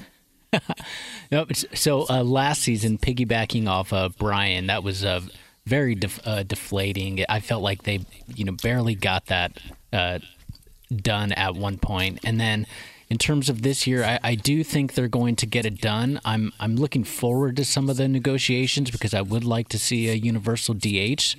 And baseball is my favorite sport. So, and one of the cool things about baseball is that I love about it is 162 games. So if we get a 120 game season or 110 game season, that would not be good as a fan. Yeah, no, none of this would be good. So this is tip of the iceberg here, guys. The CBA doesn't even expire till December 1st. So, but I don't think I'm getting ahead of myself. I do think it's going to get ugly. Maybe I'm wrong. But we're going to continue to watch this and cover it because as we get into January with the CBA expired and a new one not negotiated, this is what I fully expect as we get closer to spring training. It's going to be a talking point, particularly after the Super Bowl. Watch, you'll see. All right, coming up, I'm going to defend Tua Tagovailoa. I'm tired of people bashing him, and we've got a rousing edition of What My Name. But first, let's go to the man, very thoughtful man. He always reminds me that actually bowlers are the best athletes because they can drink a beer, eat a hot dog, and smoke a cigarette while performing their sport, and it doesn't affect their performance. And oh, by the way, when they strike, it's a good thing. Brian Finley with the latest. Thank you so much, Bernie. I wonder if they're using bumpers because it's amazing how much better my score is. I don't know about Bernie, do you use bumpers for when you bowl? I'm too drunk to remember. Okay, yes. Well, we were talking a lot about baseball, and let's start there. World Series Game 4 happened on Saturday, and the Braves, after being down 2-0 in this game, they rally off 3 straight runs, including 2 in the 7th inning. 2 were solo shots there. Jorge Soler, the pinch hit homer, was the difference to break a 2-2 tie, make it 3-2, and now Atlanta leads the series 3-1 with Game 5 happening later tonight at 8:15 Eastern on Fox Television. Oh, by the way, Houston's Alex Bregman 0 for 5 from the dish and 2 strikeouts. It's amazing when you don't have help when it comes to figuring out what pitch is coming. As far as college football is concerned, number 5 Ohio State pulverizing 20th ranked Penn State 33-24. The Buckeyes continue to make field goals in this one. They made 4 to be exact. Fresno State picks up a win after they get the job done against number 21 San Diego State 30-20, and the Aztecs have dropped their first game of the season. 25th ranked BYU at last outlasting Virginia 66-49. Cougars' Tyler Allgeier had 5 rushing touchdowns. A win for number 11 Notre Dame, victorious over North Carolina 44-34. Kyron Williams almost 200 yards rushing. He also had a score on the ground. There was the Marcus Jones kickoff return for a touchdown with under minutes ago in the fourth quarter that vaulted Houston to the upset victory over number 19 SMU 44-37. 15th ranked Oklahoma State swatting Kansas 55-3. Mississippi State comes away with the victory over 12th ranked Kentucky 31-7. The Wildcats had 4 turnovers. 18th ranked Auburn forcing turnovers against 10th ranked Ole Miss 31-20. The final score. The Tigers victorious. Bo Nix coming up with 3 touchdowns that he accounted for, and the Rebs dropped to 6-2 on the season. And finally, Kenneth Walker III, a transfer from Wake Forest, doing it big time for number 8 Michigan State, had 5 rushing touchdowns in a Spartan 37-33 win over Jim Harbaugh's 6th-ranked Michigan Wolverines. Speaking of Wake Forest, Bernie, I know you were talking about this earlier. They are undefeated. It'll be interesting to see if they can hang on, and if they do, how that might affect their placement in a potential college football playoff scenario. But we got time before that happens. Right now, we have time for Bernie Fratto as we send it back to our man from Vegas. Well, thanks, Brian. It's going to come down to Michigan State beating Ohio State at home and Penn State on the road. And if they can do that. All right. Coming up, I'm going to defend a gentleman who his name is Tua Tagovailoa. And I'm going to draw a fair comparison to how he's done compared to other guys just starting out, because I think the group think echo chamber has gone too far in bashing this young man, and I'm going to defend him. But I'll tell you what, it is that time with the show. You know what? And this is a situation where this is the dance sensation sweep of the nation. We call it What My Name. Chris, hit that button. All right. Threw me a curveball there. That's all right. It's all good. All good. So, what we do is I craft a scenario involving an individual, and the crew takes their chance. They each have 5 seconds to guess the name of the individual I'm referring to. All right, I'm a current manager, a popular one, in Major League Baseball, but I once spent the night partying with Jimi Hendrix. What my name? Chris, what my name? I'm going to go Dusty Baker. Oh, bingo! Winner, winner! Nicely done. Nicely done. Just feels like he's the man of the hour right now. So yeah. Well, I guess it stands to reason. Dusty's in his 70s, and couldn't exactly have been a guy in his 30s. All right, good guess anyway. All right, we had a situation tonight where Zach Greinke, who was pitching for the Houston Astros, got a hit, singled up the middle. However, there was a pitcher. It's been 5 years since a pitcher, that's a little bit of a clue, got a hit in a World Series game. So before Zach Greinke got his hit tonight as a starting pitcher for the Houston Astros, I'm the last pitcher to get a hit in a World Series game. What my name? Brian Finley, what my name? I'm going to take a wild guess here, Bernie. Hideo Nomo. I'm sorry. The judges will not allow it. All right. I'm the last pitcher since Zach Greinke got his hit tonight. I'm the last pitcher to get hit in World Series. Ricky Herrera. What my name? Clayton Kershaw. Close, but no cigar. Now remember, it's 5 years ago, so that'd be 2016. The Dodgers were not in the series in 2016. But Ricky, you get the home version of the game. Nicely done. Help yourself to a year's supply of Eskimo pie. All right, I'm the last pitcher to get a hit in the World Series before Zach Greinke did it tonight. Chris Perfett, what my name? I'm going to take the wild stab, Justin Verlander. I'm he wasn't sorry. Even in that series. Remember the 2016 series featured the Cleveland Indians and the Chicago Cubs. The Cubs won it all. It was Corey Kluber. But excellent job, guys. This is not an easy game to play. This is one of the most difficult things you'll ever have to endure in your life. So go forward with great confidence, as should Tua Tagovailoa. We're in a fickle world. The Chicago Bears are kvetching about their playoffs, their quarterback situation. By the way, they were in the playoffs last year. Had a guy named Mitch Trubisky, one of 6 quarterbacks, 3 straight winning seasons. He was 29-21 as a starter, 25-13 the last 3 years, 64% completion, 64 touchdown passes, and 37 interceptions, and they made the playoffs. That wasn't good enough. Be careful what you wish for. All right, let's talk about Tua. Look, I'm not big on groupthink echo chamber commentary, and I ignore it a lot. This is one young man who I happen to like a lot. I think he's fallen prey to a lot of inflammatory comments about his relative performance. I want to set the record straight on how Tua has done when you analyze him with a little bit more subjectivity. And the only way to do that is to compare Tua's rookie season with other first-year quarterbacks in this century that have gone on to do good things. Now, Tua, I'm not going to talk about this season yet. Tua doesn't have a lot to work with, but if you just look at his rookie season, Tua was 6-3 in 9 starts with 11 touchdowns, 5 interceptions. He had an 87 passer rating, and he threw for about 201 yards a game. Okay, not exactly Dan Marino, but hold that thought, because if you just look at this century, it's all I'm looking at. And I excluded Pat Mahomes, Drew Brees, and Tom Brady. Why? Only because they didn't start multiple games as rookies. Tua started 9. That's why I didn't include them. But Josh Allen, who some people think could be this year's MVP, well, he had 11 starts his rookie season. He was 5-6 with a 67 passer rating, 181 yards per game, 10 touchdowns, 12 interceptions. Remember, Tua was 6-3, 11 TDs, 5 interceptions, and an 87 passer rating. How about Joe Flacco? Went on to win a Super Bowl. He had a very good rookie season. He was 11-5, but he still only threw 185 yards per game. He had a much better team in Baltimore. 14 TDs, 12 interceptions. Ryan Tannehill, he's lighted up this year. He's outstanding. But his rookie season, he was 7-9 with a 76 passer rating, 12 TDs, 13 interceptions. How about Derek Carr? Everybody recognizes that Derek Carr is having one of his best years ever. He's playing at an elite level. 3-13 his rookie season. 204 yards a game, about the same as Tua, 76 passer rating. Eli Manning, he's going to the Hall of Fame.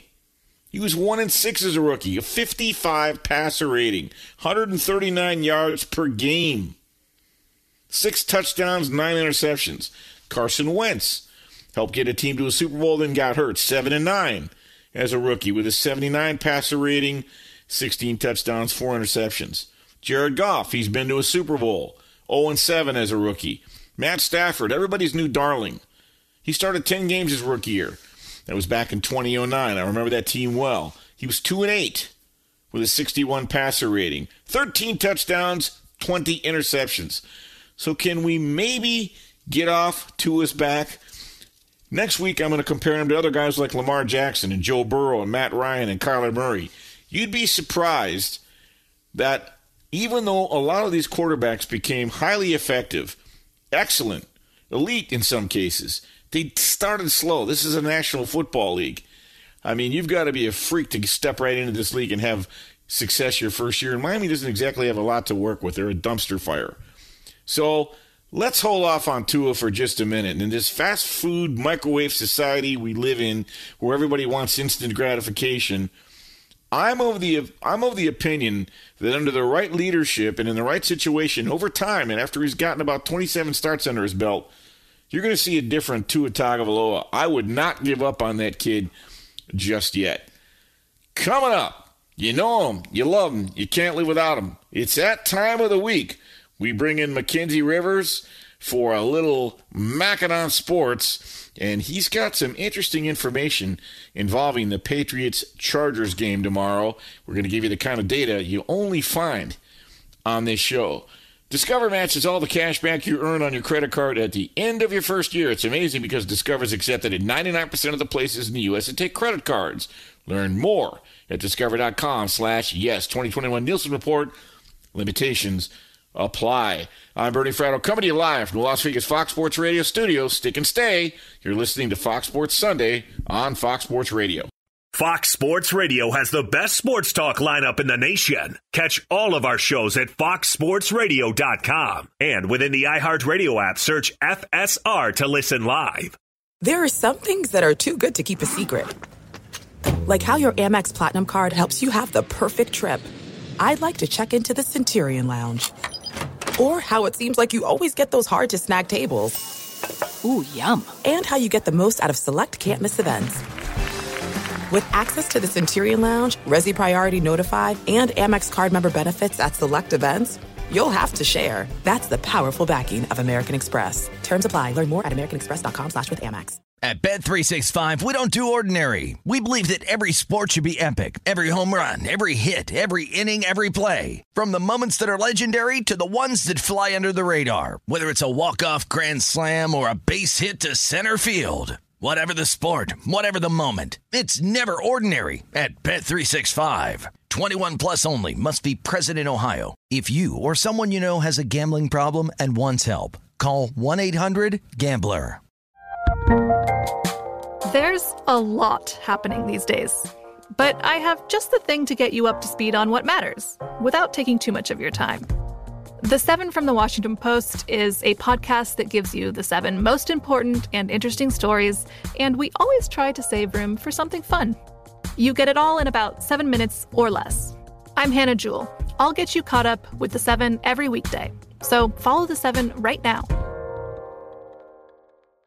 Xfinity has free premium networks for everyone this month, no matter what kind of entertainment you love. Addicted to true crime? Catch killer cases and more spine-tingling shows on A&E Crime Central. Crave adventure? Explore Asian action movies on Hi-YAH. Searching for something extreme? Check out skating, snowboarding, and more on Fuel TV Plus, the global home of action sports. And find crowd-pleasing bops on iHeartRadio's Hit Nation playlist. There's new free shows and movies to love every week. Say free this week in your Xfinity voice remote. All right, we're back on Fox Sports Sunday, Fox Sports Radio. I'm Bernie Fratto, coming to you live from the Las Vegas Fox Sports Radio studios. We'll take you up to 3 a.m. Pacific, 6 a.m. Eastern. We are just about now 8 hours and 11 minutes from NFL Week 8. So we bring him in. You know him, you love him, you can't live without him. It's that time of the show. We call it Mackin' Sports with Mackenzie Rivers to bring you the only data, the type of data you'll get right on this show. Mackenzie, what's happening, man? Hey, how you doing? Get ready for some football? Yes, looking forward to the action today. And you have got some information you'd like to share with the Patriots and Chargers. Obviously, New England travels across country to visit the Chargers, who are coming off a bye. Spoiler alert, best bet, Patriots plus 4.5. But let's talk about this matchup. It's fascinating to me. Okay. Because what this line is saying to me, and the Patriots, have not beaten anybody. I think A.J. Hoffman was bringing that up behind the scenes here. Like, that's true. But they also haven't really lost to anybody too badly. They played the number 1 team in the league, the Bucs, down to the final moments. And they're getting 4.5 points here. at LA, a team that has had almost no home field advantage in their history, historically. New coach, new regime, but let's call facts facts. There, LA fans are more of Raiders people, more Rams people.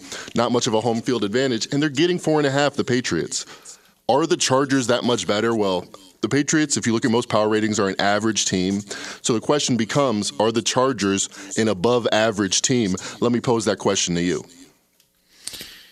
This is a tough game for me tomorrow. I know a lot of the sharp guys do like the Patriots. Full disclosure, I'm not going to be involved in the game tomorrow, but I will say this, Mackenzie.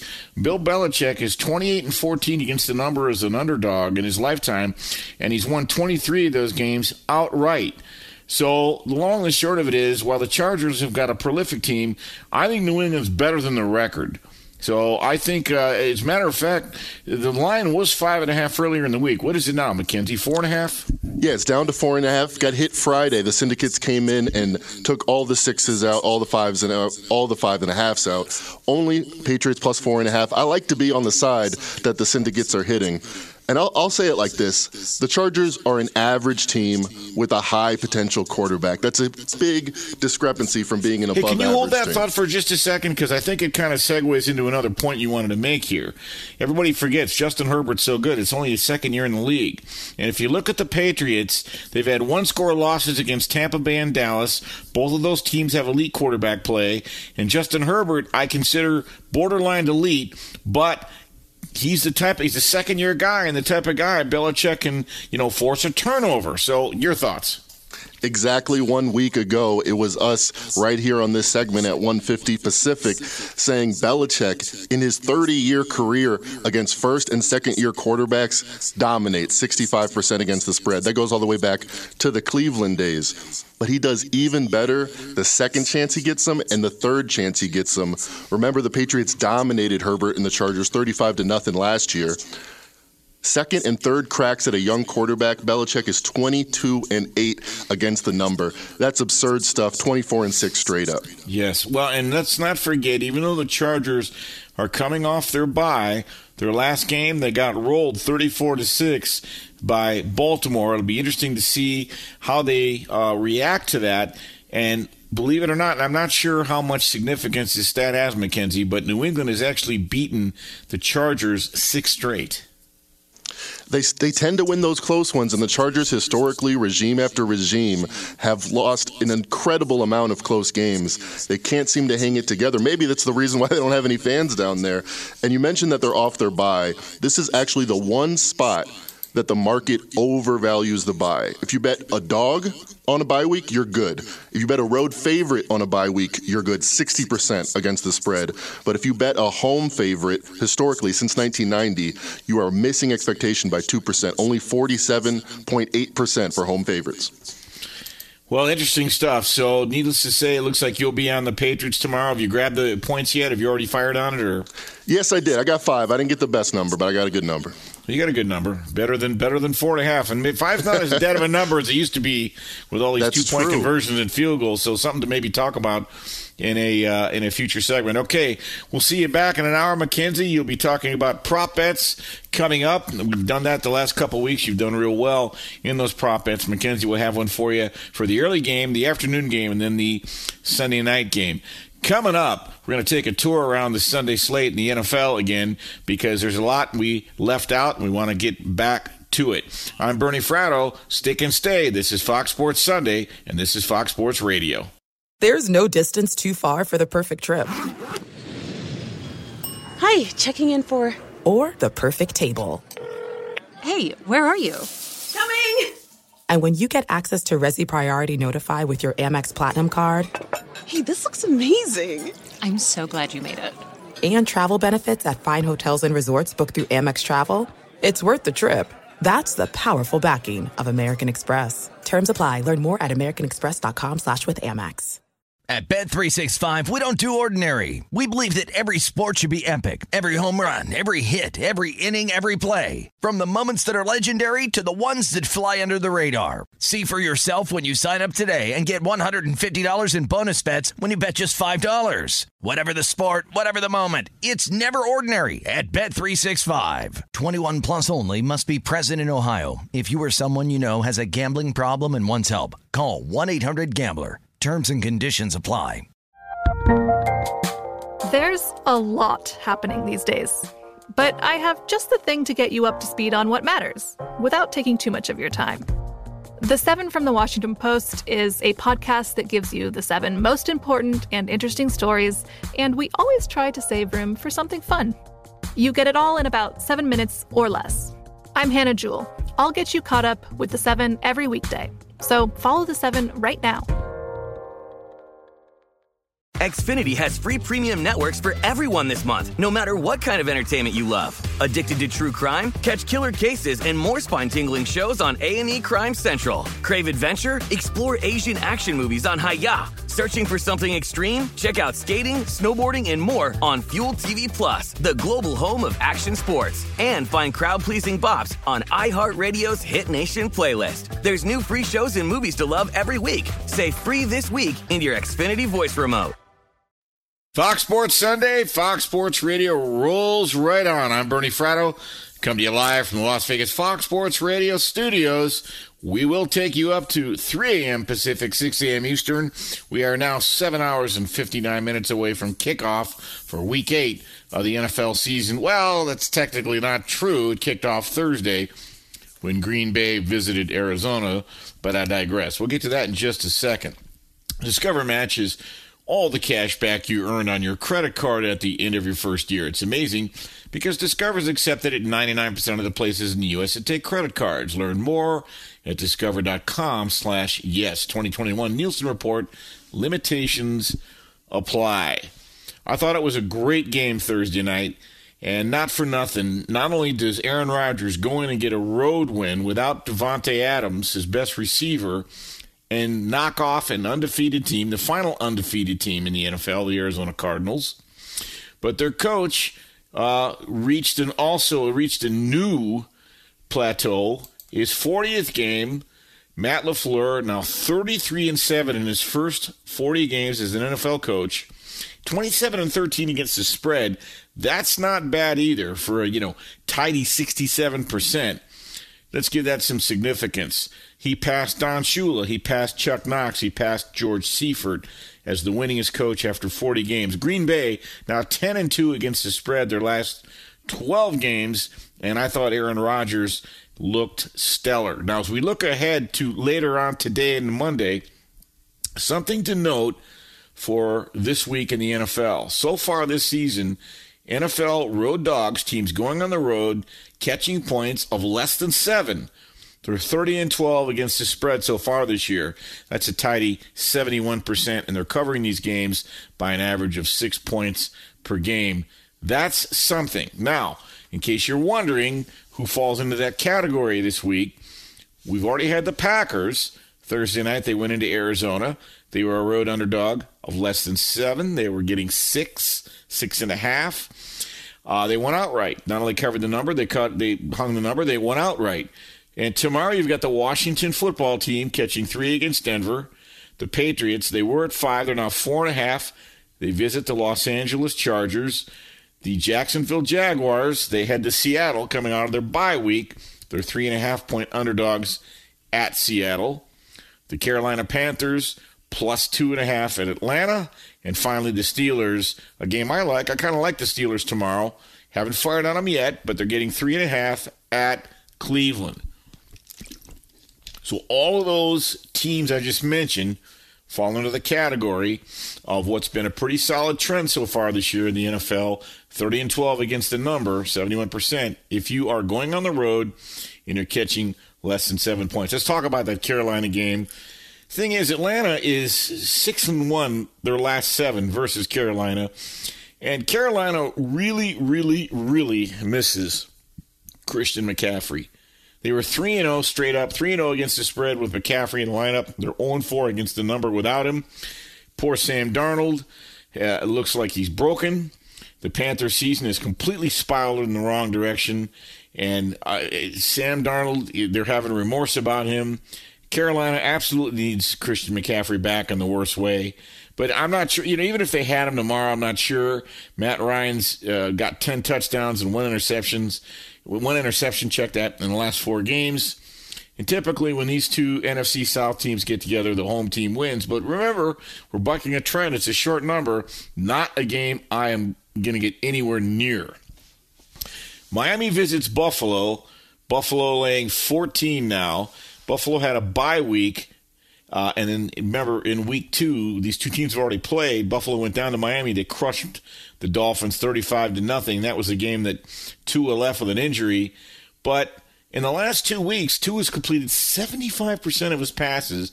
Miami's had a couple of heartbreaking losses. They're playing probably the best team in the AFC.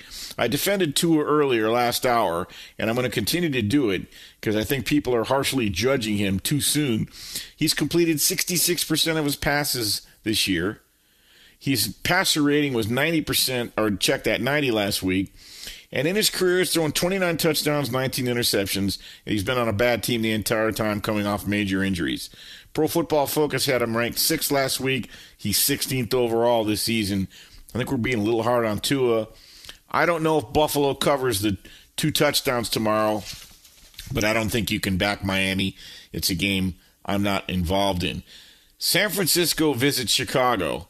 Now, Chicago is catching 3.5 points. Believe it or not, they've been 12-4 against the spread as a home dog the last 5 years. And they're 7-1 in that situation when they face a losing team as a home dog. The 49ers have an under 500 record. Don't look now.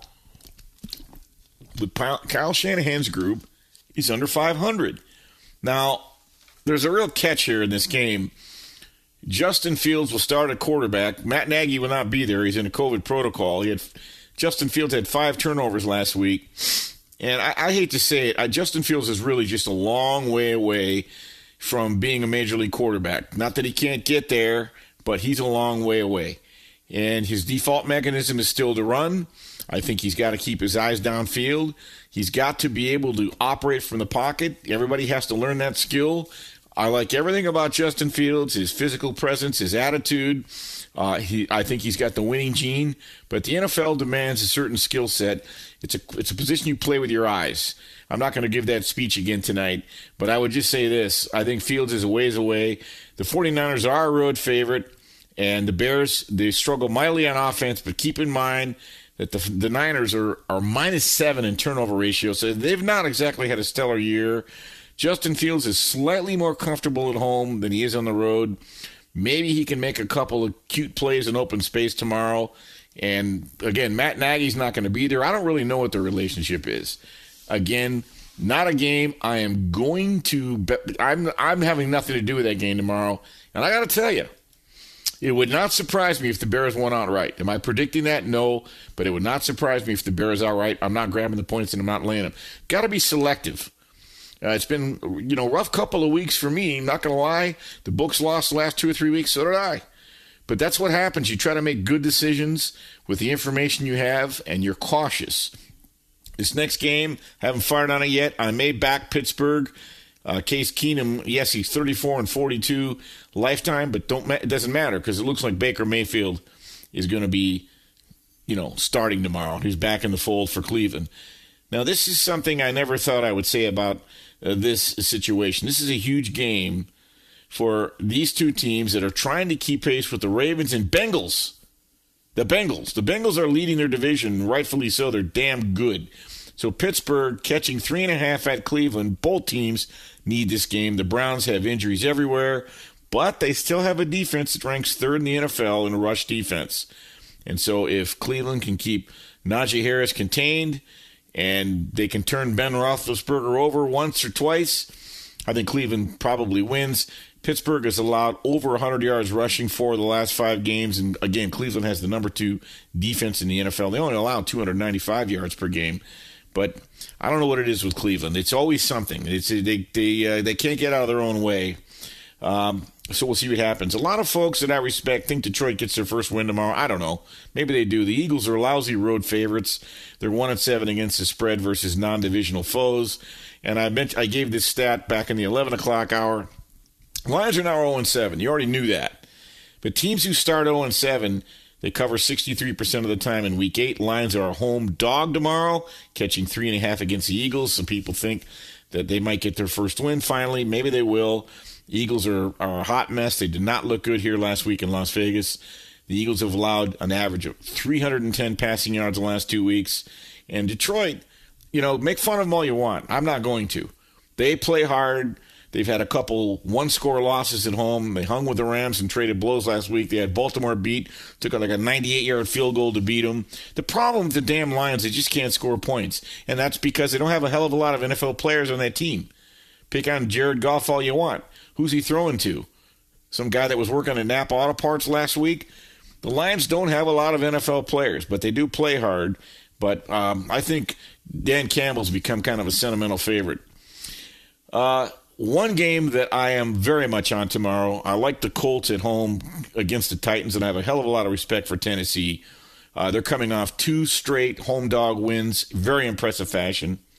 But the defense is not great. They don't travel well. They're giving up 400 yards per game, or check that, 377 yards per game. That ranks 22nd, Tennessee is. They're allowing 4.6 yards per rush. That's 25th. And 7.7 yards per passing attempt. That's a lot. That ranks them at 27th. Besides, Indianapolis has the Titans number. They're 15-5 straight up, 14-7 against the spread. Their last 10 years against Tennessee. Now, again, to be fair, Tennessee did beat Indy in Week 3, 23-16. It's hard to beat your division twice in the same year. I like the Colts because you're getting a very favorable. Now the line has swung over. The Colts are now laying 2.5, 3 in some shops. But if you got this on the send-off, you got the Colts +1. Basically, they just need to win the game. Okay, I know. Now I wouldn't chase this line. I wouldn't lay 3. Maybe you play the money line. I'm not saying it's going to be an easy game, but the Colts are in the AFC South hunt, and Carson Wentz is actually looking a lot better than I thought he would. He's had 4 straight games where he's thrown multiple touchdown passes and hadn't had a single interception in any of those games. He has become a playmaker. I thought they looked very impressive last Sunday night at San Francisco in bad weather. Talk about impressive. How about Cincinnati? Now, they are laying 10 at New York. The Jets only scoring a paltry 13 points per game this season. They haven't scored a single point in the first quarter in any game. Careful on this game, though, because you don't lay 10 points on the road in the NFL and expect to be successful. The Jets are starting Mike White at quarterback. Zach Wilson is hurt. But, I got to believe that Joe Burrow, Jamar Chase combination continues to flourish. And the Bengals are absolutely for real. The Jets are only 1-5 against the number this season. You're going to be laying a lot of points. I will just say this. In the National Football League, you do not get rich laying points on the road. You do not get rich laying double digits. You'd be doing both in this game. One interesting game that we didn't talk about at all earlier, the Washington football team at Denver. I told you they fall into that trend. They're getting less than 6 points on the road, 7 points on the road. Washington only ranks 32nd in scoring defense, but the Browns' offense is in starvation mode. They're absolutely anemic. But Washington's lost 4 straight. Denver's only wins this year, and I think I was wrong about them. I thought they were going to be a playoff team. The only teams they've beaten are the Jags, the Jets, and the Giants. I think they beat East Carolina too, but that game doesn't count. Could this be a get-right game for the Broncos? Maybe, but you're laying more than a field goal. The Broncos, they come home, they have the best. They still have the third best scoring defense in the NFL. They're only allowing 18 points a game. Meanwhile, Washington's allowing 30 points per game this season. And I do like Teddy Bridgewater. He's not having quite the year I thought he was going to have. He's taken 9 sacks in the last 3 weeks. So you'd figure Washington will try to dial up the pressure here. But I think if you're going to play this game, you can only look to the home team. Washington is just a mess. So pros really like the home team in the game I'm about to mention, and that is New Orleans catching 4.5 at home against Tampa Bay. By the way, Jameis 18-10 against the spread when he's a home dog of more than 3 points. Sean Payton, a great coach in the NFL who doesn't get a hell of a lot of airplay, but he's won a Super Bowl. Look, Sean Payton has beaten the Tampa Bay Buccaneers 5 straight regular season games. Now, remember, they lost in the playoffs last year, but Sean Payton is also 18-2 against the spread in his life when he's at home and he's getting 4 points or more. That's the situation tomorrow. I haven't fired on that game. I don't really want to go against Tom Brady, but I would look to the home team if I was. Dallas and Minnesota, you heard Brian's update. I'm told that, look, the markets have spoken. These guys know what they're doing. All the money coming in on Minnesota leads people to believe that Dak is not going to play. But I was told he's telling people he's okay and he can play. I don't know if he is. Gun to my head, I'd say it's 51-49 that he does. He's going to warm up, and if the calf holds up, he'll play. We'll see. It's a mystery, so I can't bet that game till but Kirk Cousins only 1-7 against the spread when he's playing against teams coming off a bye. Be a huge difference if Dak does not play. Cooper Rush is not Dak Prescott, but you already knew that. Finally, Monday night, I just don't get it. The Chiefs continue to lay a bazillion points in every game they play. It's like the Kansas City Chiefs tax. They're laying 10 against the New York Giants. The Chiefs are not only 3-15 against the spread in their last 18 games, but their defense is absolutely a disaster. They're allowing 7.1 yards per play. They're allowing 32 points per game. They're 29th against the run, and their defense is 31st overall. Now, could this be a get-right game for Kansas City? They're cornered like an angry rat in the corner. But they've also turned the ball over 17 times this year, which is number 1 in the NFL. Now, the Giants have got injuries all over the place. They're a total match unit. But one trend that makes you look at New York in this game is the Giants are 18-4 against the spread as a road dog since 2017. That's 82%. So if Monday night rolls around and you get 10 points, maybe play it for pizza money. Play it for, a Happy Meal money. A half a unit, whatever you want to call it. But if Monday rolls around and I can still get 10 or more, I will probably take a flyer on the New York Giants. Come on, 3-15 the last 18 games. The Chiefs have not looked good. And when you're giving up 7 yards a play, look, the greatest offense in the history of the National Football League was the greatest show on turf. That was the Rams team with Kurt Warner, Dick Vermeil, Marshall Faulk, and Torrey Holt and all those guys back in 2000, 2001. Now, or 99 and 2000, whatever the case may be. The point of the matter is this, that they average 7 yards a carry, or 7 yards a play. No National Football team has averaged that for a season before or after. So that's my way of saying that the Kansas City Chiefs have essentially turned all their opponents in to the greatest show on turf. Proceed with caution if you're going to lay the 10 points with the Kansas City Chiefs. Acknowledging they might take it out on them, but they're 3-15 against the number in their last 18. So I would be very careful with your hard-earned money. Coming up, Tuesday's a big day in college football. Yep, we're going to have the initial Final Four playoff, allotment, rankings, however you want to call it. And keep one thing in mind, the last 7 years, they've done this in this current phony 4-team format, that the initial 4-team playoff was never the one that ended up being the final 4-team playoff. But I'll give you my thoughts and from a Las Vegas perspective. I'm Bernie Fratto, coming to you live from the Las Vegas Fox Sports Radio studios. So keep it locked. You're listening to Fox Sports Sunday on Fox Sports Radio. This is it. We've got an Amex Platinum Pro on our hands, ladies and gentlemen. We haven't seen anyone relax like this before in the Centurion Lounge. Is he connecting to complimentary Wi-Fi? Oh, my! Look at that! He is! And you will not believe where he's going next. The Amex dedicated card member entrance for the win! Unbelievable! When you get travel perks with Amex Platinum, you're part of the action. That's the powerful backing of American Express. Terms apply. Learn more at americanexpress.com/withAmex. At Bet365, we don't do ordinary. We believe that every sport should be epic. Every home run, every hit, every inning, every play. From the moments that are legendary to the ones that fly under the radar. See for yourself when you sign up today and get $150 in bonus bets when you bet just $5. Whatever the sport, whatever the moment, it's never ordinary at Bet365. 21 plus only. Must be present in Ohio. If you or someone you know has a gambling problem and wants help, call 1-800-GAMBLER. Terms and conditions apply. I bet you're smart. Yeah, and you like to hold your own in the group chat. We can help you drop even more knowledge. My name is Martine Powers. And I'm Elahe Izadi. We host a daily news podcast called Post Reports. Every weekday afternoon, Post Reports takes you inside an important and interesting story with the kind of reporting that you can only get from the Washington Post. You can listen to Post Reports wherever you get your podcasts. Go find it now and hit follow.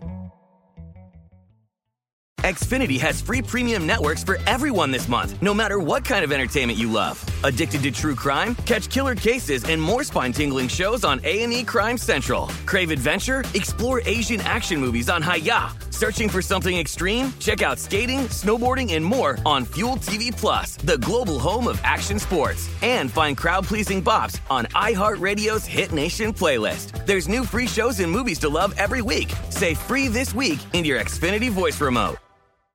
We're back on Fox Sports Sunday, Fox Sports Radio. I'm Bernie Fratto coming to you live from the Las Vegas Fox Sports Radio studios. We are just 7 hours and 35 minutes away from NFL Week 8 kicking off, although not technically because Green Bay played Arizona Thursday, but you get my point.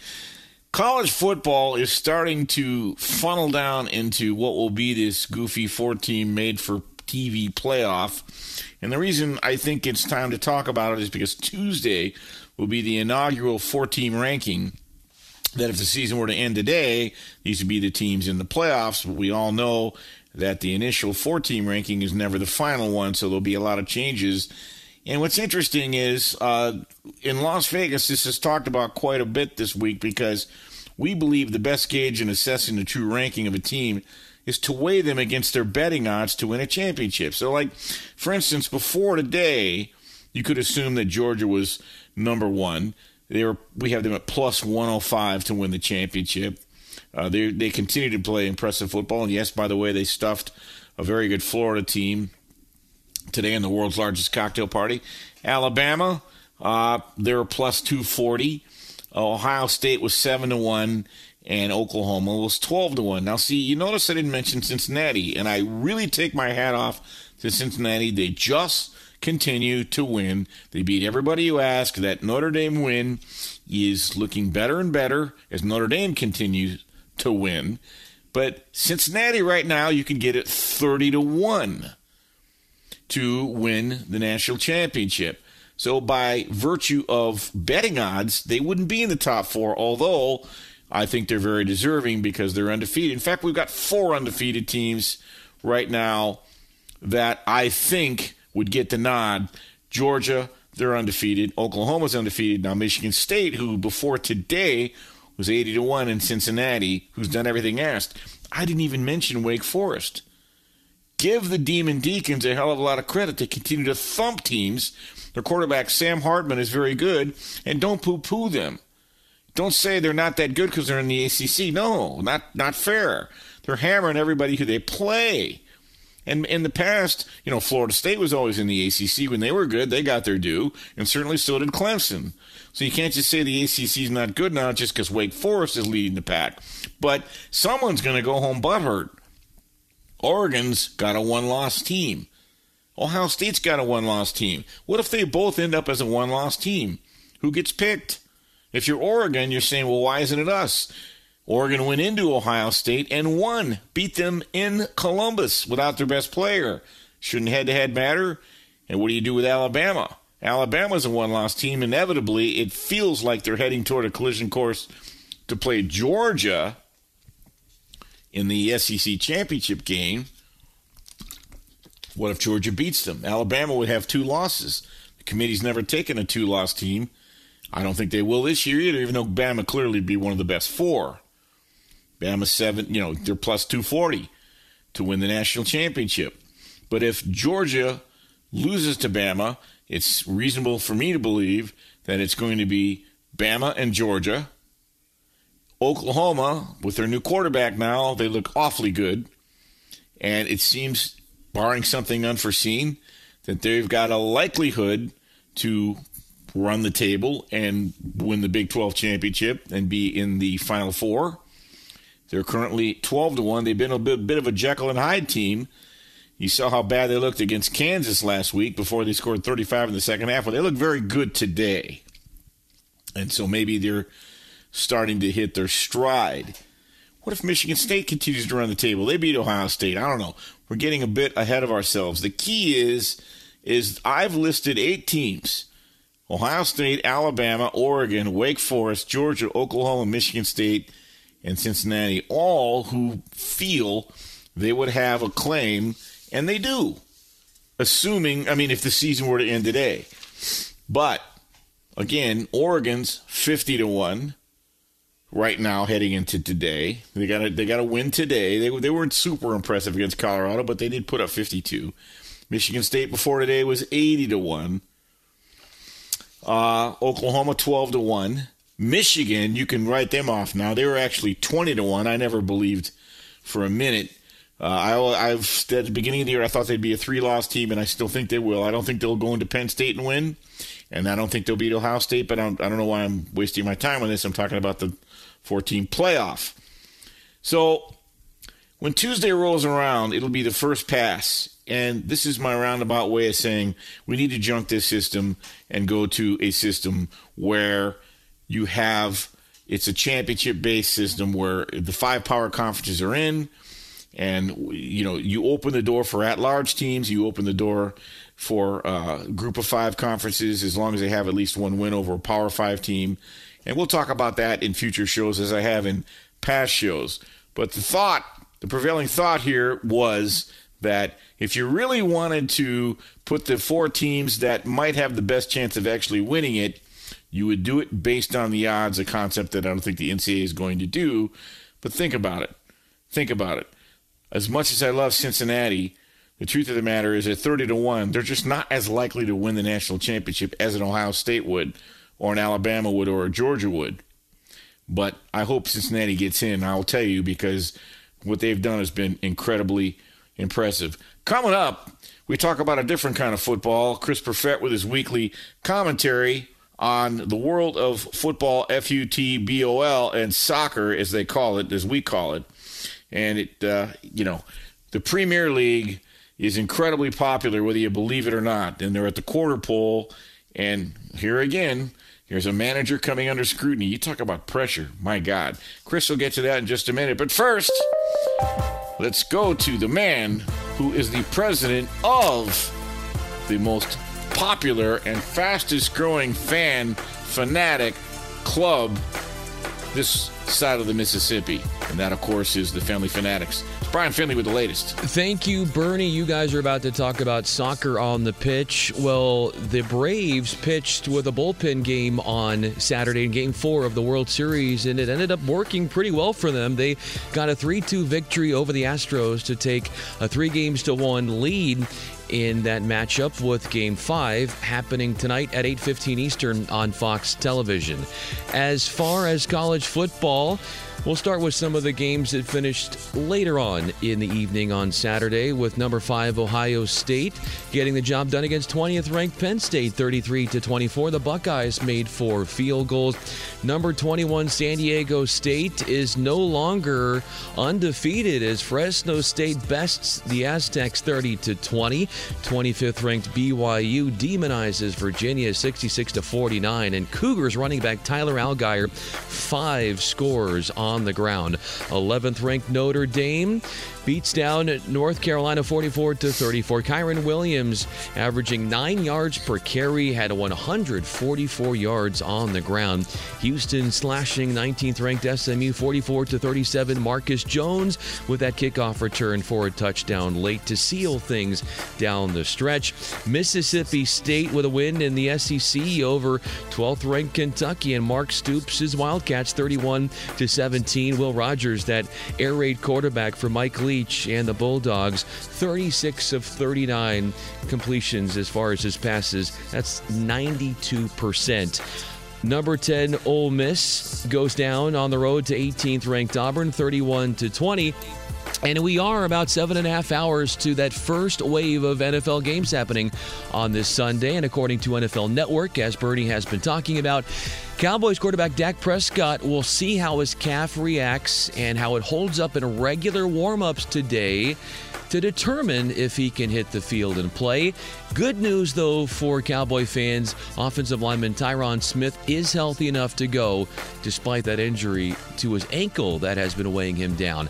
Bucs tight end Rob Gronkowski is considered a game-time decision, but there seems to be optimism flowing in that he will see the field as he has been dealing with a rib problem. Dolphins wide receiver Devontae Parker, dealing with a pair of injuries, is good to play. Chargers running back Austin Eckler has volunteered to say on Instagram that he will be playing despite a hip problem. And Browns wide receiver Odell Beckham Jr., a shoulder issue, won't keep him out of seeing the field for Cleveland, as I send it back to our man in Las Vegas, Bernie Fratto.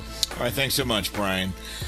All right, at this time every week, Chris Perfett files a report, and there are always things going on in the Premier League soccer, and they make international news. And, you know, we talk about coaches being on the hot seat here in America.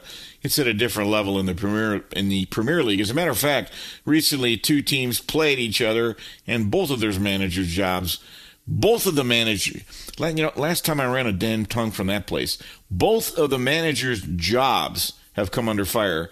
Chris, what do you got for us?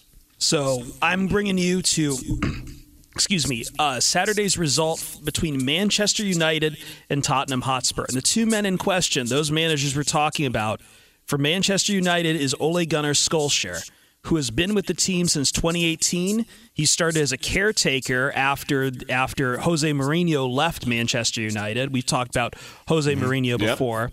And on the other side is Nuno Espirito Santo, Portuguese manager, who came in 2001 to take over for Tottenham Hotspur from, once again, Jose Mourinho, who was dismissed from Hotspur back then, and he's only been with that team since the end of June. However, as you said, we're at the quarter pole right now. 10 matches have been played, and managers come under fire a lot in the Premier League. For Solskjaer, it's a little more understandable, at least where it started, because he's been there since 2018. He started as a caretaker, which is basically the equivalent of an interim head coach here. And Manchester United has kind of they've spent a lot out here to go get Cristiano Ronaldo, but they've been plateaued for a while. And right now they are 5th in the rankings, which is not great, but not terrible for Manchester United. We're talking about Manchester United. They have aspirations well beyond 5th. And coming into this with Tottenham Hotspur, who for many years has now been kind of in the middling of the table. And for Liverpool, the stakes were a little more dire because fresh in the memory of a lot of their fans and supporters was a 5-0 drubbing from Liverpool last time they were in front of English audiences. Well, thankfully, with the help of said Cristiano Ronaldo, Manchester United pulled out a 3-0 victory over Tottenham Hotspur, which means now a lot of that pressure has moved off of Solskjaer and onto Santo. In fact, it got so bad, there was a substitution in the 54th minute where Nuno replaced a very popular player, Luka Moura, with Steven Bergwijn, and supporters in the stands, those who hadn't left by that point, I will mind you, thousands had already left, but those who were there started booing and chanting, "You don't know what you're doing." So, it's really bad for They do that in Philadelphia. Yeah. But you know, here you make a distinction here. Let's take a minute to just unpack this for a second. In America, you win or you lose, and that, you know, they don't ask how, just how many. But there, they get that granular in terms of if you're making the wrong player personnel decisions, you come under scrutiny for that, whether you win or lose. Is that fair? Yes. And, win or lose, there's a lot of ways. You know, I know that when I was growing up, a lot of American sports fans who I talked to would make fun of the fact there are ties in soccer. But I would always say to those people, you know, a draw in soccer it's really about how that draw came out. And even when you win, sometimes it's about how you played in that win. Football fans in Europe are very smart. They can tell when your scheme, when your defensive lineup is either going to work or it's not. And like, not a loss can be devastating, but a draw can be, either uplifting or distracting. And even in a win, there's still warning signs for Manchester United. They've got they've got a large roster, and one of their big stars, Paul Pogba, has. Yep, I know who he is. Yeah, yep. He's made his intention known. He kind of wants to be traded out, and they've tabled talks of his contract for this year, but it sounds like Paris Saint-Germain want to come in and snatch him up. That would be a weapon out of Solskjaer's toolkit taken. They've got the Manchester Derby coming up. They've got to play Atalanta in Champions League play coming up here as well. It's not a easy road, even with the win for Solskjaer. To remain a manager in Europe, and especially in the Premier League, you have to have consistent, excellent play. So Santo might be on the hot seat right now, even after, again, he's only been there since the end of June. So count on your fingers, he hasn't even made it a half year, and he might be getting dismissed as Hotspur start flailing and falling down the standings. But at the same time, Solskjaer's not out of the woods yet. There's plenty more struggles for them to come across, and a lot of this is just probably because, again, there's a lot of good manager candidates out there, and if you are a manager and your talent just isn't working, you're the easiest part to replace in soccer. All right, good stuff, Chris. We'll continue with this every week at this time, and I guess the key takeaway from this one is, in America, you survive in advance, you keep winning. Winning sort of cures all ills. Not so much in the Premier League. You're going to be found out if you don't know what you're doing, even if you find a way to win games you shouldn't have won. Coming up, you know him, you love him, you can't live without him. We bring him back, Mackenzie Rivers, for our final segment tonight, Mackin' on Sports. He will have, as he's had in previous weeks, one prop bet for every Sunday NFL betting window. If you're on the West Coast, we've got 10 o'clock games, we've got 1 o'clock games, and we've got the 5 o'clock evening game. In the East, it's 1 o'clock, 4 o'clock, and 8 o'clock. You get the picture. Mackenzie will have some prop bets for you that you can fire on here in just a few hours. I'm Bernie Fratto, coming to you live from the Las Vegas Fox Sports Radio studios. Keep it locked right here. Don't go away. You're listening to Fox Sports Sunday on Fox Sports Radio. Fox Sports Radio has the best sports talk lineup in the nation. Catch all of our shows at foxsportsradio.com. And within the iHeartRadio app, search FSR to listen live. All right, we're back on Fox Sports Sunday, Fox Sports Radio. I'm Bernie Fratto, coming to you live from the Las Vegas Fox Sports Radio studios. Before I go any further tonight, I want to thank my broadcast team who's been with me for the last 4 hours. That would be Chris Perfett, Brian Finley on the updates, and Ricky Herrera in tonight for Bo Benson. Great job, guys. Outstanding. All right, it's that time of the show. You know him, you love him, you can't live without him. He's been very hot giving away these prop bets. And Mackenzie, the 3 prop bets we're going to talk about here, one for each betting window of each of the time frame of the games that will kick off here starting in 7 hours and 12 minutes, all have a consistent theme. But first, we head to Cleveland. They host the Pittsburgh Steelers. Baker Mayfield re-enters the scene as he tries to angle himself into a $100 million contract. I like Baker Mayfield to go under 5.5 rush yards. Of course, Jay Glazer, breaking news on Thursday Night Football a couple weeks ago. Broken humerus bone. That's not funny. You know what's really not funny as a fourth-year quarterback? Injuring yourself for this season as you try to get your multi-generational type of income. You notice he doesn't do commercials this year. He's focused on proving he can be a franchise quarterback. I don't think he wants to stick his neck out against this Steelers team and risk further injury. Well, here's what's interesting. In the heat of battle, you wonder if it'll be an autonomic response to take off and run. When I see a prop like this, Mackenzie, it reminds me of past Super Bowls where the over-under on Peyton Manning would be like 1.5 yards. Seriously. And I remember one particular Super Bowl, it actually rushed for like 2 yards. So if he had the over, you're about to cash, but then he got sacked with like the last 2 minutes of the game, so he gave him back. Anyway, 5.5 yards. not going to lie, I don't have the guts to fire on this one. Is there something that do you really think Baker will have the discipline to not run and risk further injury? Yes, I think it's going to be something that they emphasize in the coaching room. Also, what I like about this number, they're favored, 4 points favorites, and they've been very consistent winners as 4+ favorites, as we've talked about. You get that kneel down at the end. You get 2-3 kneel downs. That could be the ball game. And what I like about this number is if you look at his 52 career games, dead center, 26 times he's gone over 5 yards, or 5 or less, 26 times he's gone over. So this number's already good. Even if there's a 10% factor, it still helps us get this under. Okay, so there's a body of work there. That's pretty good. When you add to the fact that he cannot really, I know the labrum injuries, on his non-throwing shoulder, but he can't take a chance of getting hurt. Okay, so the early game, you've got Cleveland hosting Pittsburgh.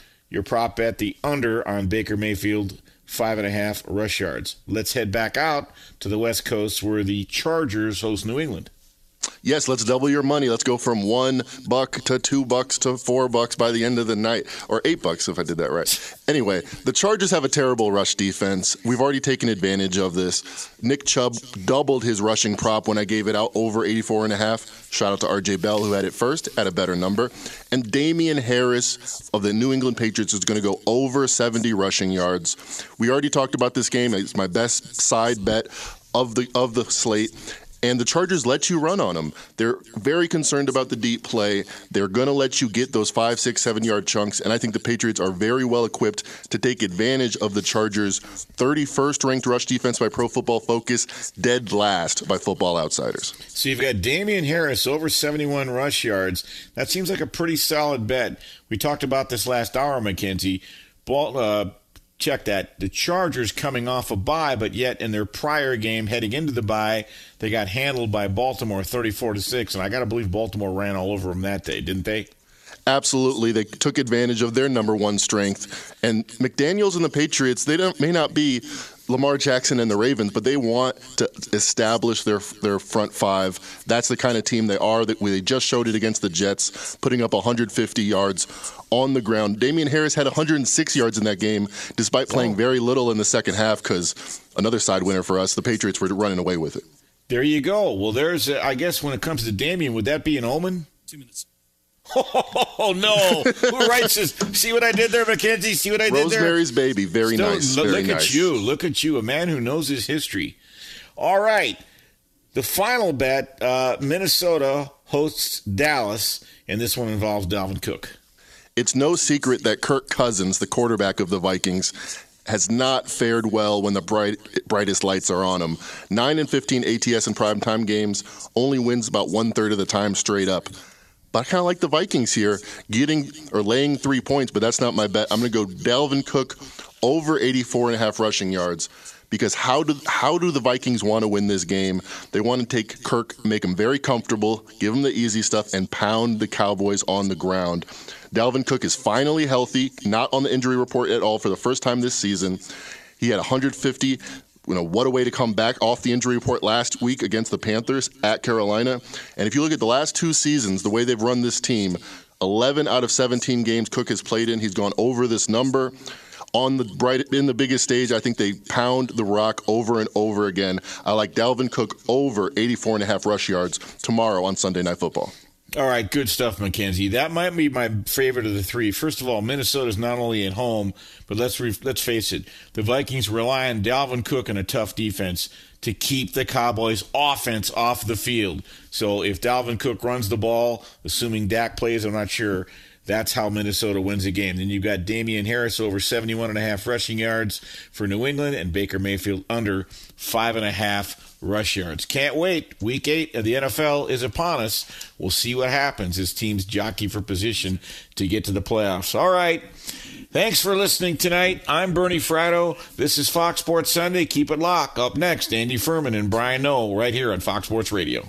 At Bet365, we don't do ordinary. We believe that every sport should be epic. Every home run, every hit, every inning, every play. From the moments that are legendary to the ones that fly under the radar. See for yourself when you sign up today and get $150 in bonus bets when you bet just $5. Whatever the sport, whatever the moment, it's never ordinary at Bet365. 21 plus only. Must be present in Ohio. If you or someone you know has a gambling problem and wants help, call 1-800-GAMBLER. Terms and conditions apply.